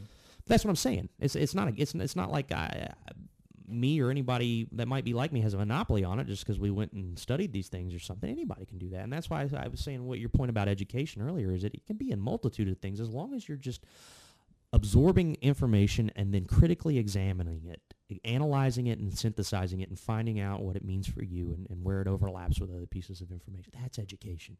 You don't have to go somewhere formally, but we can all do that, and that's what we should. And I make an argument that if we want to preserve our republic, if we want to preserve our democracy, our system of government in an information-rich society and in the social media age, then as individuals, and we talked about this in the Ghost episode, we have an individual responsibility as citizens to make the attempt to do that, to learn to be civil again, and to learn to conduct ourselves and our discussions civilly. And that requires an investment on our part individually as citizens. It also requires you to get out of your comfort zone. Exactly. I mean, I'm not very comfortable sitting on here talking, especially with me not being able to articulate words to save my life. But I'm sitting here in a suit, man. I'm not comfortable either. Yeah, you showed up in that suit and made me all confused. But you're absolutely right. No, but it takes. I wasn't always as more debatable kind of person when I first started listening to this kind of stuff. But then I would always be told, I was told things like politics and the firehouse should never mix. Right. Religion and the firehouse should never mix. Right. Me personally, I disagree. Yeah. I think it's good you disagree. Good. And the reason why I disagree and I brought that up in I think another podcast episode. I think it was with Andy Plofkin. I think I said that in that episode. I might be wrong. And he said it shouldn't because that's how you can get guys that are upset. I'm like, well, if we're getting guys and gals that are getting upset because of politics in the firehouse that they're supposed to count on each other to save their lives just because they have a difference of opinion, that's an issue. It's a deeper problem, right? It's a huge problem. Deeper problem. Could that be part of the problem that is leading to these guys and these gals that are having such a wide range of hatred towards each other or visceral feelings of neglectfulness of wanting to do better? Yeah. Because I believe that if you have those awkward discussions, if you have those weird discussions and not attack each other, because I've been involved with. Well, there's the key. I've been sitting there with, there's what? There's the key, the civility part, not attacking each other. And I've been involved in discussions at the table at the firehouse where people get upset and say things, and I get it. You know, you get upset, you get your feelings hurt, you say something you regret. I probably have been a part of that. I've been the victim of that, and I've been also the attacker on that. But it's also a huge learning curve. And then when you have to have those hard conversations with people, they're easier to have because you have that experience of the debate of differences of opinions. Sure. I think it makes it a lot better, and it makes it more understandable. That way you hear both sides. You hear that person's point of view. I'm never always right, ever. But I can definitely bring up things that are applicable to the conversation or facts that I seem to be fit for that discussion and topic. And if that person can bring up better ones, then I should sit back and reflect to see, am I wrong or am I right? Most guys and most people are stubborn that they want to be right and they're not willing to admit they're right, which there's a lot of people that I know that are like that. I've been like that too. I'm not saying I haven't. There's definitely a missing link in the discourse anywhere you go with those types of discussions, which I think is leading to a problem, because the less you know about your enemy, the easier it is to hate them. Yeah, absolutely. I'm not gonna lie to you. I've never heard that before. Just now thought about it. Teamed it. But I believe. But it's true. If like the things you told me about Anthony Fauci. Yeah. When you had him talk but when he talked at MPS, you gave me your perspective of it, and it kind of reminded me of when, little plug here, I'm not trying to pat myself on the back. I went to the White House and listened to Nancy Pelosi talk. I added an S in there somehow. Regardless of my feelings towards her, I don't agree with her politically on a lot of things. But actually listening to her talk, getting the view, if I'm trusting in what she's actually saying at that time, I was like, she's not as bad as what so-and-so makes her out to be. She's doing a job. And she's doing a job. And she's somebody in a position that she was voted for and from her constituents. That she has to answer to. That she has to answer to and represent. Yes. Whether I disagree with her or not, which right. I'll admit it, I disagree with her a lot. But it wasn't as demonized. Exactly. After I saw her and listened to her talk. Now, would I pay to go listen to her talk? No, I wouldn't. But it really made me think. I'm like, oh, okay. She's a person too. She's a person too, and I need to be aware of that. So when I see these people on the news that they're demonized on the right or left, obviously, if the person's being demonized because they've done a terrorist act, I'm not going to be like, well, this is what. No, but you did something pretty bad. But the political reasons. Yeah. And they're being demonized for that. They're people too, and they have representatives. And there are some that are just evil. Like, they're just mean. They're just vindictive. And she's nuts, man. She's fine. But it really opened my eyes up.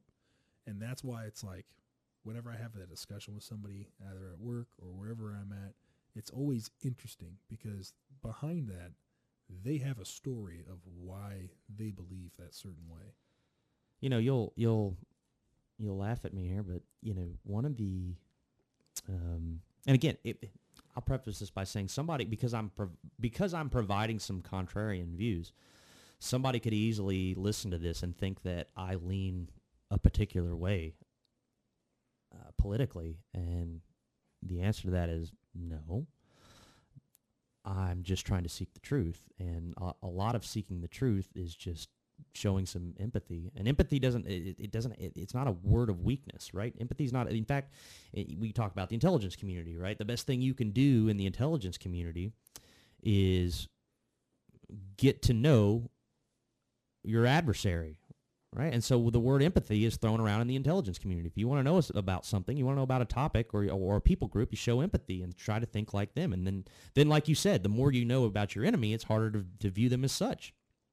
And so, again, somebody could easily listen to this and say, well, Bob Wagner's providing contrarian views on this stuff. He must lean this way politically. And they could be completely wrong about where I rest. But that's because I'm just trying to arrive at the truth. And I think at the core of arriving the truth is empathy. And so what I was going to say is, one of the a document. Have you watched the documentary on Hillary Clinton's life? That was suggested by my classmates at MPS, and it was actually suggested by a lot of my very conservative classmates, because they just, for the reason that you said, it just, when you watch that, now you can disagree with it fundamentally, you can disagree with the motives, but you realize watching it, you're like, okay, she's just somebody who had ambitions of having a political career. Now, you can make what you want of the rest of it, but it did have a humanizing effect for those folks who had watched it. And so, You think that was the point?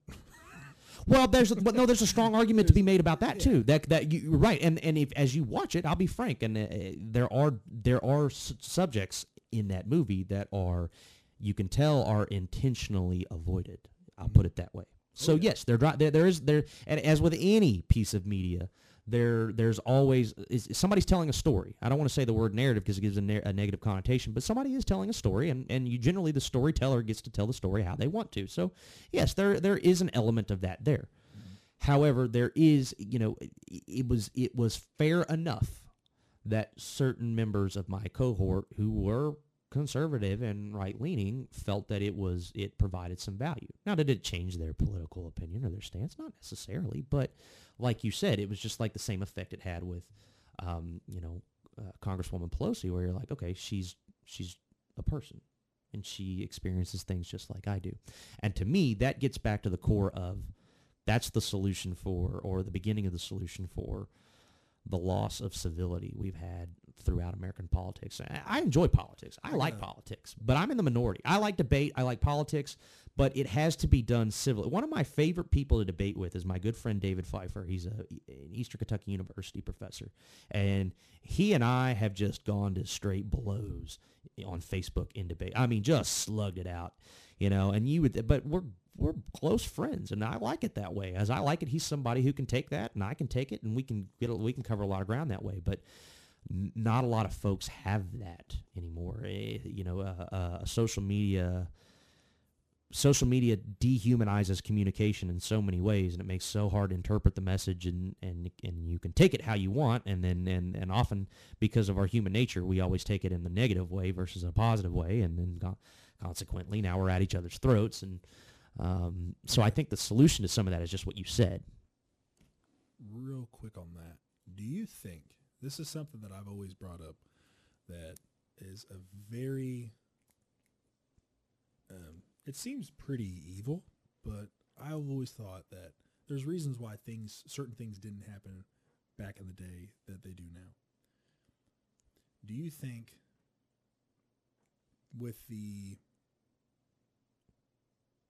if you're going to be voicing your opinion, or you're doing something that somebody finds offensive, making a comment towards somebody else, and they'd have a violent reaction, without that person who committed that violent reaction being punished, do you think that a lot of that stuff being made illegal and people being punished for responding in certain ways has made things easier for other people to get to say things that they wouldn't have before? So let's go back to like the Wild West. You talking about the old Facebook tough guy? The Facebook tough guy. Yeah. In the Wild West, you would say, I don't know what you would say. I don't like the way your boots are shining. And then the guy would say, meet me out in the alley. And then you meet him out in the alley, and he's like, you draw two. And Is that your Alex Jones voice? No, that's not my Alex Jones voice. No, I'll do that maybe later. But you would have that threat. I'm not saying we need to go back to that, but I think that there is a change in discourse when that's getting moved out of the way, and then now all of a sudden we have that because it's easy. It's easy and it's gratifying. I'm going to use somebody as an example that you know. Okay. Kurt. Okay. Kurt the Squirt. Yeah. The nickname. Biggest talker. Poor guy. I love Kurt to death. He's a good. I'd want him on my side if I want someone to talk trash. Heck yeah. But when you have the protection, usually of some bigger dudes, I'm assuming this has happened. Gets louder. This has happened, huh? Once the protection moves away, it gets quiet. I'm kidding. No, you're right. You're onto something. We don't need to go into that story, but it was a very funny. But you're absolutely onto something. The something. only example I can use that it's a visual example. Yeah. It's the barking dog behind the fence, and then once the fence is removed, is he still barking? Yeah. Is he worth his bite? Absolutely. You're absolutely right. And social media has created an environment. Actually, I talk again. I think I mentioned him before. Steve Espinoza is a NYPD captain who was in my cohort at MPS, who I speak with pretty routinely. He made that same comment the other day, that the ability to say whatever you want in a very biting manner at the click of a button and never having to look the person in the eye has absolutely increased the volatility of the way in which we address each other.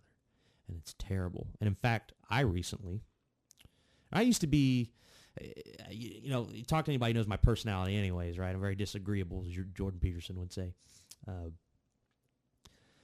I used to be like a Facebook boxing champion, right? Like I would just look for opportunities on Facebook to just rumble, right? And that's where like David and Pfeiffer and I always go back to old reliable David Pfeiffer. We can have a good knockout, drag out Facebook debate. But I've kind of taken the opposite approach now because I realize how damaging that's become for our society and how bad it is. And I think Dave has too, and people that we used to kind of get in those groups and have those fun conversations with. We were having fun, but everybody reading them was watching a different movie, so to speak. Everybody reading them thought we were seriously at each other, and then that created other problems, and it had this systemic effect. And so I've kind of taken the opposite approach these days, where I've started calling people out on their bad behavior. Now, that's hard to do in a very diplomatic way, all right? And that's and doing so undiplomatically is almost contrary to the point, right, to what you're actually trying to accomplish. However, going back to Jocko Willing talking about, sometimes you just kick somebody off the boat. There is, and righteous anger, which is another biblical principle that you can invoke there. There is such thing as a righteous time to be forceful and say, you need to stop. What you're doing is damaging and harmful, and you need to shut up. And I've started doing that a little bit. Now, again, the time to be diplomatic is far greater. There's far more instances where you need to be diplomatic versus you need to be pointed like that. But those few times where it is the proper time to be pointed should be seized upon, in my opinion. And it should be seized upon by folks who care about other people and care about our country and care about our future. Because if you don't, there's experts in my field in Homeland Security who are predicting another civil war by the time of the next election cycle. If that doesn't scare the hell out of you, I don't know what will. It scares me. And so that's changed my outlook. It's changed the way I approach things. And now I've found myself more and more just telling people to shut up and be nicer, which is kind of hard to do because you're not being nice when you say that. But going back to righteous anger, there's a time and a place. There's a time and a place for that. And so when I see that, I don't pass it up anymore because I know the reverberating effect that it can have if people just continue to run their mouths without any consideration for the consequences or the effect they're having on their neighbors and their fellow countrymen. It's bad. With the comment of the research of what were those guys? The ones that are going to be predicting the next civil war being the next election cycle. It's just if you pay attention to academics and researchers and people in at the academic level of my field. I don't think it's going to be too surprising, to be honest, because of what we just went through the past 2 years to a lot of people.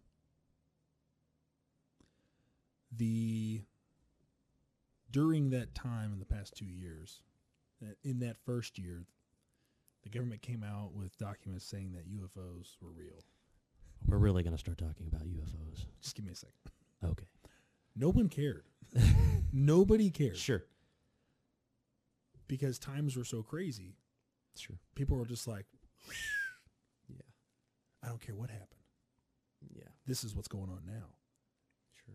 So when that time comes that there's going to be a civil war, it's not going to be, and I'm sure you've thought of this too, it's not going to be, one side versus the other side. We're meeting on Tuesday night. We're going to go to, we're going to Ohio, and that's where we're going to start. Some experts suggest that we've already seen the opening shots.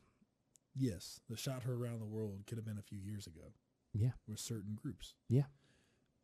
Then it's just a prolonged, smaller war, which there are groups out there. Well, look in the 1860s. We talked about this in the Ghost episode, right? The Civil War, the American Civil War, the original one, if we are in the midst of a new one. Yeah, it started in 1861, but look at the late 1850s or even the early 1850s and everything that led up to that. Mm-hmm. It didn't just they didn't just wake up one day and decide to start shelling Fort Sumter and declare that they were succeeding. It was a process that you could watch over time in our politics. And so to what you're saying, I agree with you 100%. It's not going to look, especially in the information. We're in a new age right now, right? We're in the information age, a social media age. Warfare itself does not look the way that we traditionally conceptualize it in the West. And we talked about that too, how we have as Americans, we have a very Western view of warfare. and a very traditional view of warfare, and it involves people shooting guns at each other, firing weapons at each other on a field of battle. And as a consequence of that, we fail to recognize the war that's currently being waged against us by China, Russia, Iran, and a little bit of North Korea, and anybody else who wants in on it, vis-a-vis social media and the internet and information, right? And again, that's our own fault because we have our this traditional conceptualization. You know, much as you can compare us to the British when we fought the Revolutionary War, and the British wanted to line up in nice, neat ranks and shoot at people head on in brightly colored coats on open fields, you know, and that's us now. And we're behind. And so we don't even recognize what's happening in front of us. War is being waged against us, quite literally. It's warfare. If you look at the definition of warfare, one of my favorite professors at MPS, Dr. Seth Jones, he wrote In the Graveyard of Empires. He just wrote a book about this called 3 Dangerous Men that says just that. And so we're missing all the signs that are right in front of us, and that absolutely applies to if we experience some kind of civil conflict here in the United States. It's not going to look like the war of the 1860s. Well, I mean, we've already had civil conflict, plenty of it. I mean, you Sure. look at Portland, Oregon. There's Well, you can paint a trend across it, right? Yeah, there's a group that took over a few city blocks and held that for, I think, a couple of weeks. Well, and we talked about the Capitol scenario. We talked about that in the Ghost episode, I believe. I mean, just all across it, if you take all of it together, it is political violence. It meets the definition of political violence. And so like I said earlier, if you hold me to what I said earlier, war is armed politics. And now we're talking about political violence. Are they not one and the same? And a strong argument can be made that and another point that I've made before is that, you know, the American Revolution started with civil unrest. What about war on education? Are you talking about folks that, well, okay, so here's what I'll say about, you're talking about the education issue, and here's what I'll say about the or what I feel comfortable saying within my current rules and realms. You remember earlier I said that people have a say in how the fire department responds to their emergencies, and that's politics. Well, people have a say in how they are educated and their children are educated. That sometimes that bothers. It bothers. So the example I'll use, sometimes as firefighters, it bothers us when a citizen wants to have a say in how we provide fire protection because we're the experts, right? But you know what? That's their right. That's the principle of democracy, which is or a principle of democracy that is a foundation of our republic. Well, the same applies in education, and a lot of time the experts, the educators don't like to hear that. But at the end of the day, if they're working in public education, is the dog okay? Let's see. You're all right. I think she's just breathing something in heavy. Something caught her interest over there. Sometimes it bothers the experts, it bothers the educators to be reminded that folks get to have a say in how they conduct their business in public education. And you know what? And they do in private business, in private education too, right? Because because then it becomes customer based. If I don't like what you're saying or what you're teaching or how you're going about your business in the private world, well, then I just don't pay to come to your institution, or I don't pay for my kids to come to your institution. And so there you go. So, you know, everybody has a boss, right? And the citizenry is the boss in that case, in the case of government. That's how it should be. And so it bothers folks, just like it would bother a firefighter if when a citizen is outspoken about how fire protection should be provided. But it is a constitutional principle, and politics is our outlet, and so we have a say in how education is provided in this country, just like the citizens have a say in how police and fire protection are provided. So let's try to end this on a... Oh, let me switch this over to me. That way you didn't see you do the dab. Yeah. It looks like you did the dab right there. Oh, yeah. So let's end this on a brighter note other than doom and gloom. What would you say is the best thing about our country? Mm-hmm. Wow, you really put me on the spot with that one. Because it's obviously, I believe a lot in our country. I love our country, and it could be a long answer. Well, I know, knowing you, it will be. Well, thanks, man. Wait, that's the old way of telling me to shut up. No. There's a lot of people at home cheering right now. Yeah, tell them to shut up. No, I'm not gonna tell you to shut up. No, it's a very, the reason why I asked that question, I would say resilience before you keep just so I sorry. don't lose it. The reason why I asked that question is because it starts with either a single sentence, but then breaks into so much more. Oh, yeah, it does. Yeah, because you can't just give, we're resilient. You can't just give a blanket statement there. We're resilient. As a nation, we're resilient.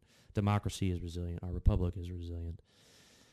It is, to this point, it stood the test of time, and I'm confident that it will continue to, and I'm hopeful.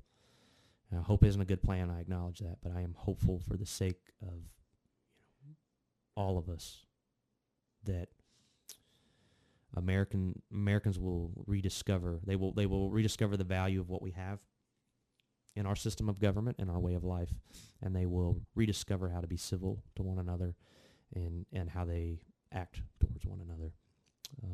But we're resilient, and just as General Mattis says, there's a lot of things as a nation we've done wrong, but when you compare us to a lot of other parts of the world, such as the folks that would like to see us fail, China, Russia, Iran, North Korea, we're pretty darn good. We've done a lot of good in the world, and we stand for a lot of really good things. And a friend from Europe, whether she realizes it or not, made an offhand comment to me one day, I think while I was in Belgium, that No, it was after I came home, because obviously we didn't get to talk about Grimp Day and all this, but just through my Grimp Day contacts, she made a comment to me, and I don't think she even realized how impactful it was on me, or even the depth of what she said. But somehow, to give you the context, we were talking about America and some kind of problem, and she just lightly said, "Well, I hope you figure it out because the rest of the world is relying on you." And that hit me right here, man. That hit me right here because I wish I could have recorded that and shown it to every American. Like, hey, we have a responsibility to get our act together and to maintain our place of leadership in the world, and I don't mean that from an arrogant, egotistical place, because that's easily where the detractors like to go. Well, that's imperialistic. That's this. That's that. Whatever. Okay. Follow the history. Follow the history of our nation after the fall of the Soviet. After World War II, and the West. On Grand Strategy, a great book by John Lewis Gaddis that really gets to the heart of this. For somebody on the outside looking in to make that comment so lighthearted to me that the rest of the world's relying on you, I mean, how could you not hear that and just be filled with this sense of responsibility and duty to do the right thing? I don't know. But there's your answer. That was beautiful. Ooh. Brought a damn tear to my eye. Ooh. Man, Bob, thank you so much, dude, for coming on. Thanks for having me, man. I hope you don't lose listeners as a result of having me on here. I don't care. I don't care. There's not too many listeners at the beginning. That's all right. Was it Thomas Paine that said, "He who dares not tell the truth," or "He who dares not offend dares not tell the truth," or something like that? I'm probably getting that backwards, but sometimes I'm the holy fool, man. It sounded all right. It sounded good, didn't it? Yeah. Until I doubted it. I should have just went with it, dude. The confidence is key. That's true. Dude, thank you so much, man. I hope I get to have you on again. I hope you'll have me back, man. And and while I'm thinking about it, for anybody who's listening who decides that if you've made it this long, God bless you if you have. God bless you if you've listened to me talk for 3 hours. Seriously. But if you are listening and you decide you want information, whether it be on MPS or if you want to take me up on my offer to help you out, I'm more than willing. I mean that. You can either Matt will provide his information. You can get a hold of me there. Or you can get a hold of me directly at circlecitysafetysolutions@gmail.com. That's my LLC. Again, that's circlecitysafetysolutions@gmail.com. Or you can get get a hold of me directly through Matt. Or if you after listening to this, you have any questions or any additional ideas, I mean, I certainly welcome that. Even if you just have a comment you want to make, you might make me think about something that I didn't think about, or you want to challenge me on something. As I said, I like a good debate. I'm not going to shy away from one. So, heck, let's get together and hash it out even better. So, man, thanks. It's been an honor. Considering the names you've had on here, man, I'm standing amongst giants. So thank you. You made it to the very end of the video. Thank you so much for listening, and I hope that you enjoyed it as much as I did. If you do want to contact Bob, I'll put his email in the description. You can also contact me through Instagram, which is More with Stumpo, also on Facebook, More with Stumpo, and I will patch you through to him. I hope you guys have a great and happy new year, and God bless.